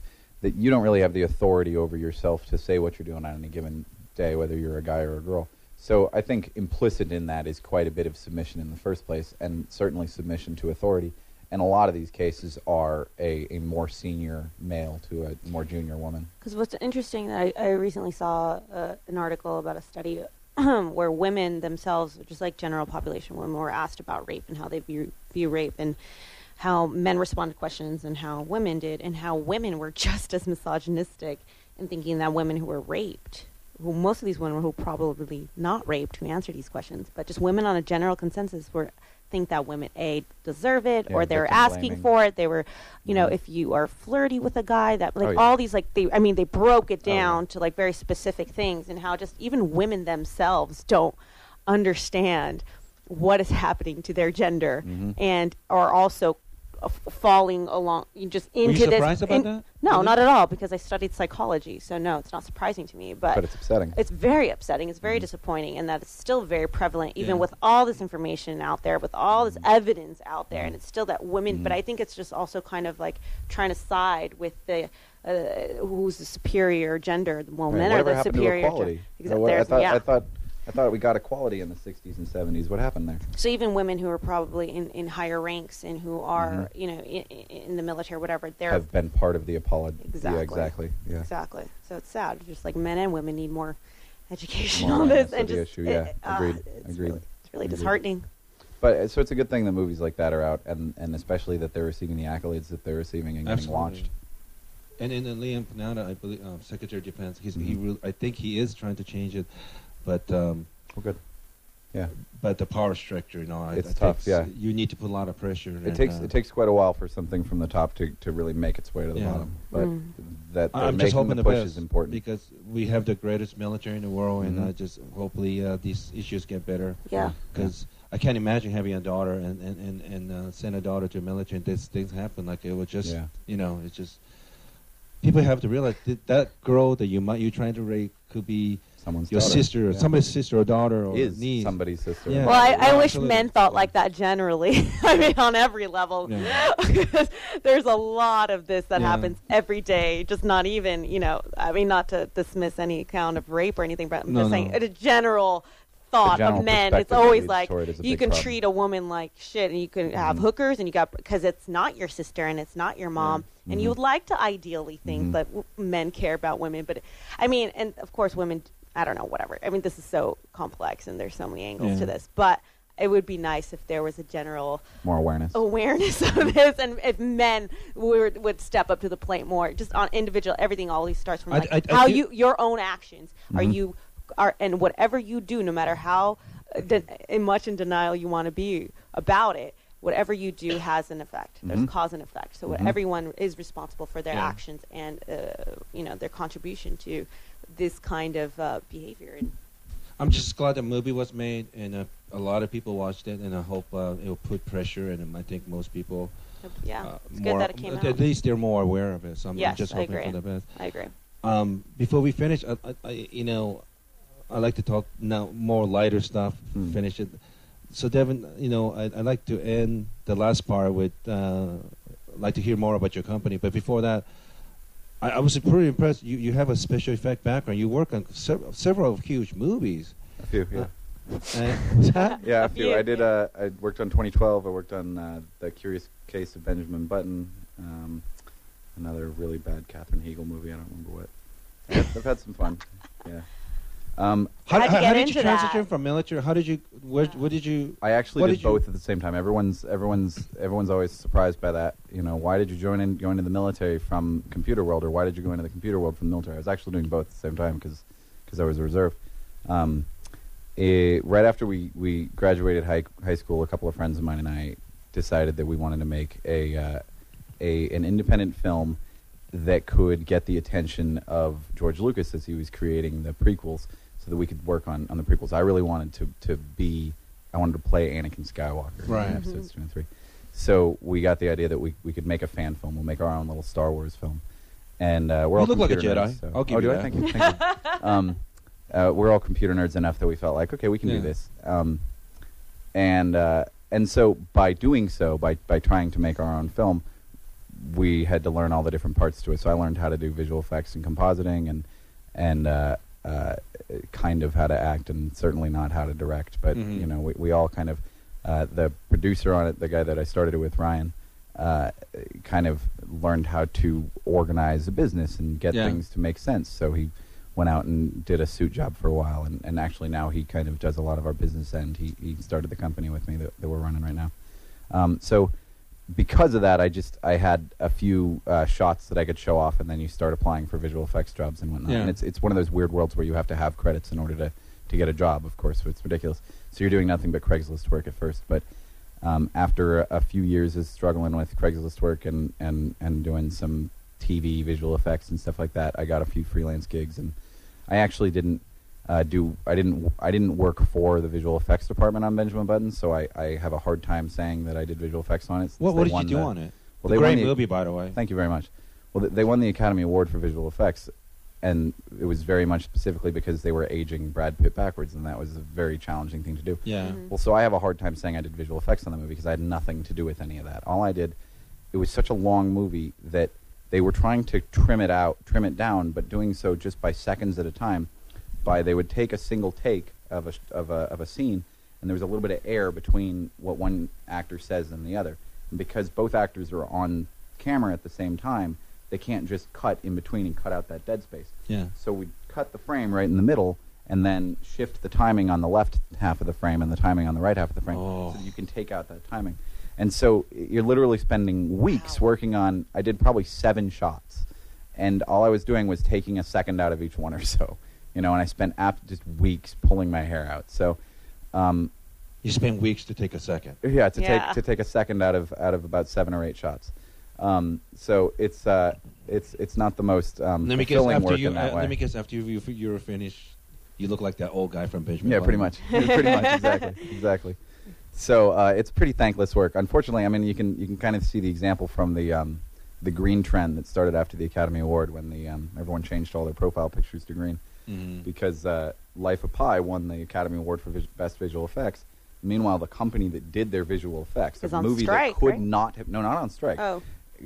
This movie could not have been made without visual effects. When people started talking about the book, they said, wait a minute, it's a kid and a tiger on a raft. We can't possibly make this movie. Are you kidding me? Well, it was entirely due to visual effects that they were able to make it, and because of the industry trying to reduce the cost of visual effects more and more and more, it's getting outsourced, and American visual effects houses are collapsing.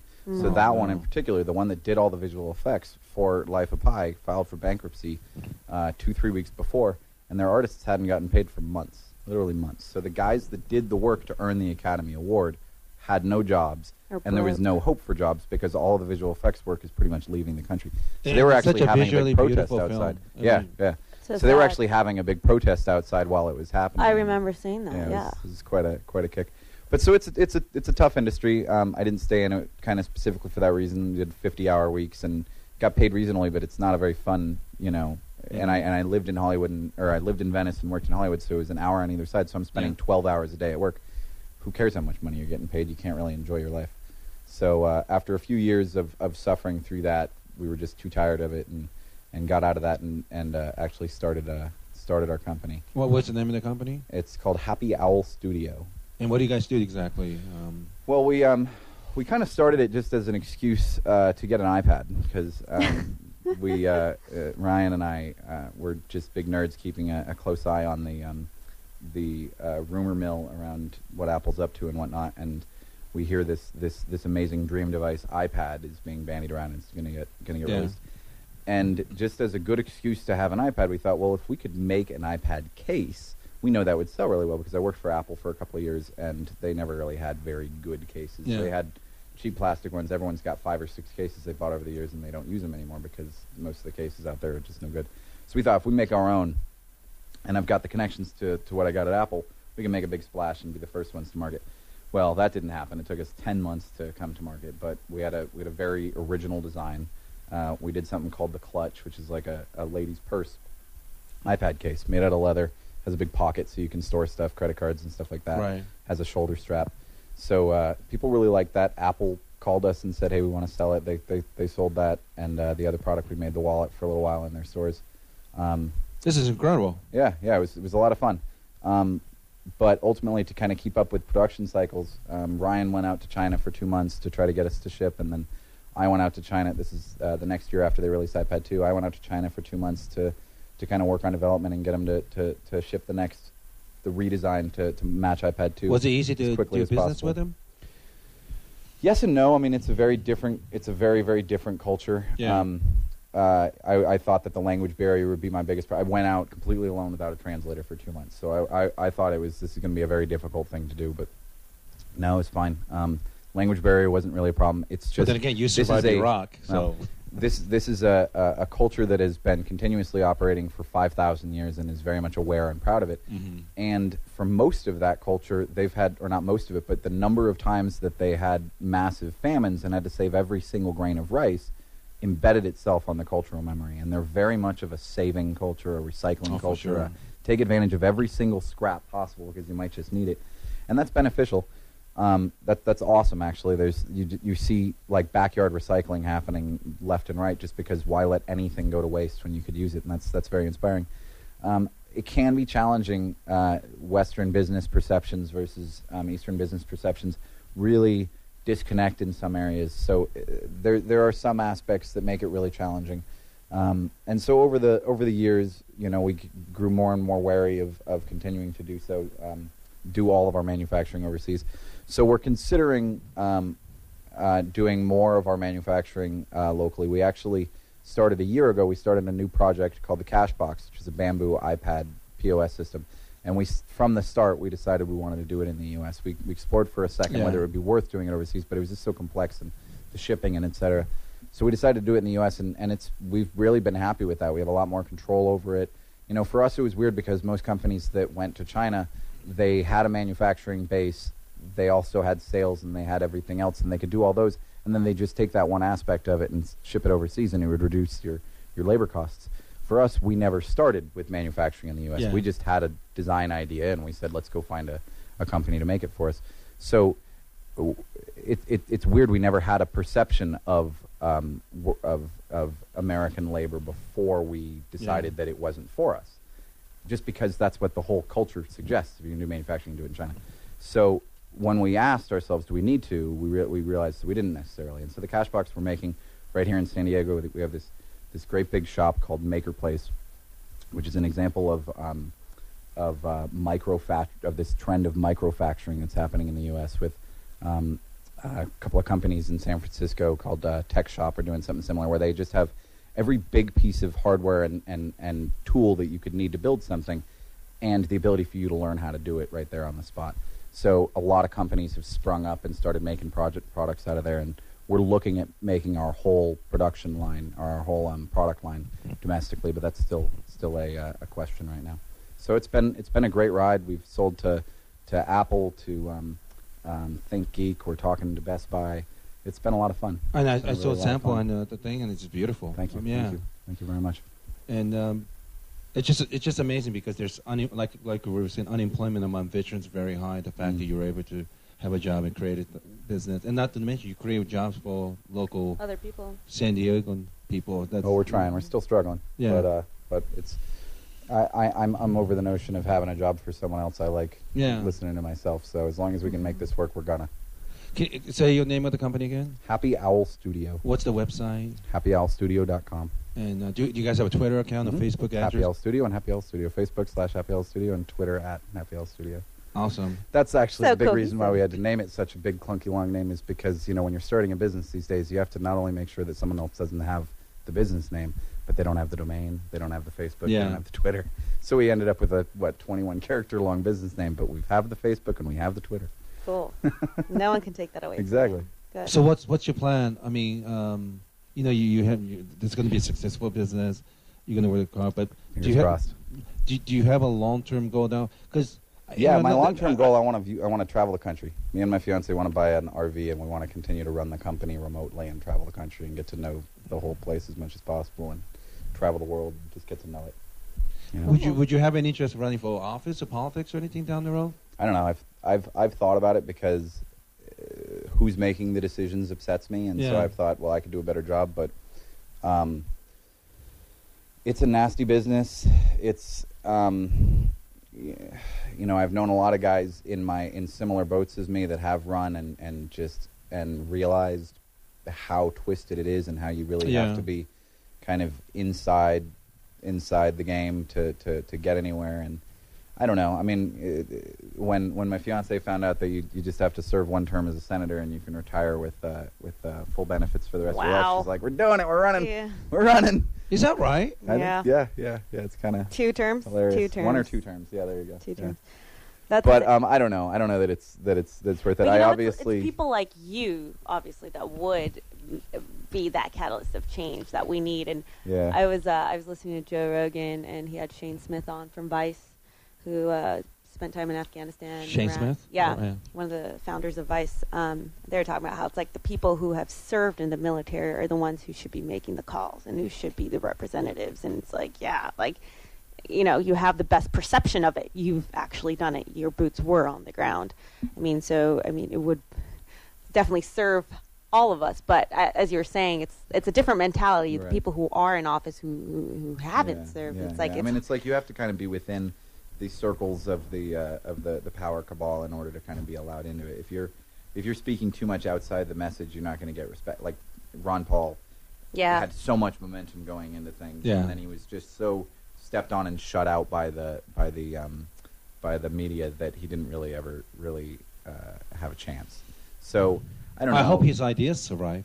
Me too. Yeah. Me too. Absolutely. Yeah. And I think they have, and they will. So I don't know. I've thought about local city council and stuff like that, but I don't really know. It's easy to say I'd rather keep my head out of it because it's just too nasty of a game. But I get where you're coming from, and I can definitely see that there is a need for people to take responsibility and kind of step up and whatnot, And I definitely Make better encourage judgment others calls. to do so. Get involved and care and give it some reading and think before you vote, stuff like that. There's a lot of podcasts, and obviously Lilith and I, we're still learning, and we need to learn a lot, and we need to improve a lot. And it's obviously we don't have the biggest number, but the fact is, we cover a couple other subject matter like racism and people with like intimacy problem. I'm one of them, but the fact that people actually listen to this the podcast, it does give me a flicker of hope. Like there's actually people who cares.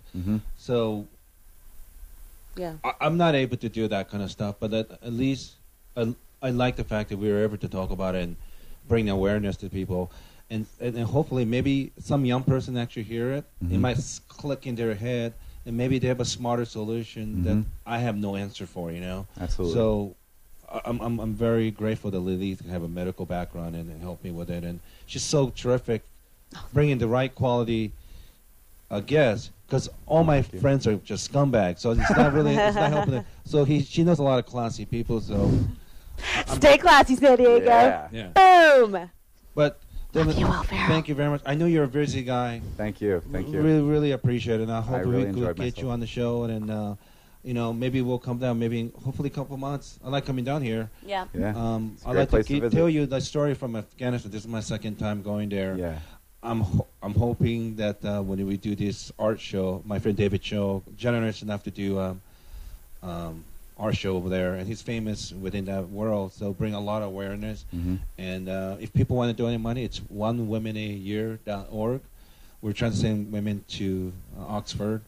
And That's because awesome. who knows, if we send enough of these girls leadership role, become part of the ruling group in Afghanistan, maybe they could change things for better. Absolutely. One of the most inspiring people I ever met was a woman from Afghanistan named Malala Joya, and you can see in her, she was a member of parliament that was then kicked out of parliament because she spoke her mind too much. And that's proof right there that you get educated enough, you will get the ear of the people. And you'll also get resistance. Right, and the power structures will resist it, and that tells you that you're doing the right thing. Honestly. Exactly. And so are you, Yoshi. I think it's really commendable that you're going out there to help the women. I mean, it's just so, but it isn't, I know we got to finish, but it was such a weird thing for me because it's I'm from Asia, so the sexism is very strong. But, Pakistan, Benazir Bhutto as a ruler, and Indira Gandhi for India, even Israel had Golda Meir. It's so strange that they have these women as the highest level office, and we're still having problem over here. So there are some flickers of hope. I just want things to get better over there. But Devin, thank you very much during the show. But before we go, I really want to thank Anthony Bench. He is a friend of mine. He does a podcast with Chris Gore. And he was generous enough to come in to San Diego and do this podcast for free because the usual audio guy couldn't do it. So he volunteered. He said he won't accept any money. So he was very kind enough to come down and spare a day after his birthday to do this. So happy birthday, Anthony! Thank you. Yay! So Anthony, follow Anthony on Twitter. What was your Twitter? @ThisGameCheats. @ThisGameCheats. And he's working for IDW, which is a very big comic. Third attorney there. He's looking for work. He's graduating soon. So please, he works on Chris Gore. Very knowledgeable. He's worked with Kevin Smith. Guy, hire him. Yeah, I'm very grateful that he did this because I really enjoyed this podcast. It's one of my favorite one for sure. I've done a lot of it. And Anthony, thank you very much. So Anthony Bench, give the guy a job. He's interning at IDW, and the audio sounds great on it. And thanks, Anthony. So thanks, Anthony. The best we can do with such short notice. Thank you very much, and hope I come home with David Joseph back from Afghanistan. Everyone, yes, please do. And we love Devin. you, Yoshi. Thank you for doing this. Thanks, Devin. I really appreciate it. You're welcome. Thank you, Devin. Great American. Always a pleasure. Bye, guys.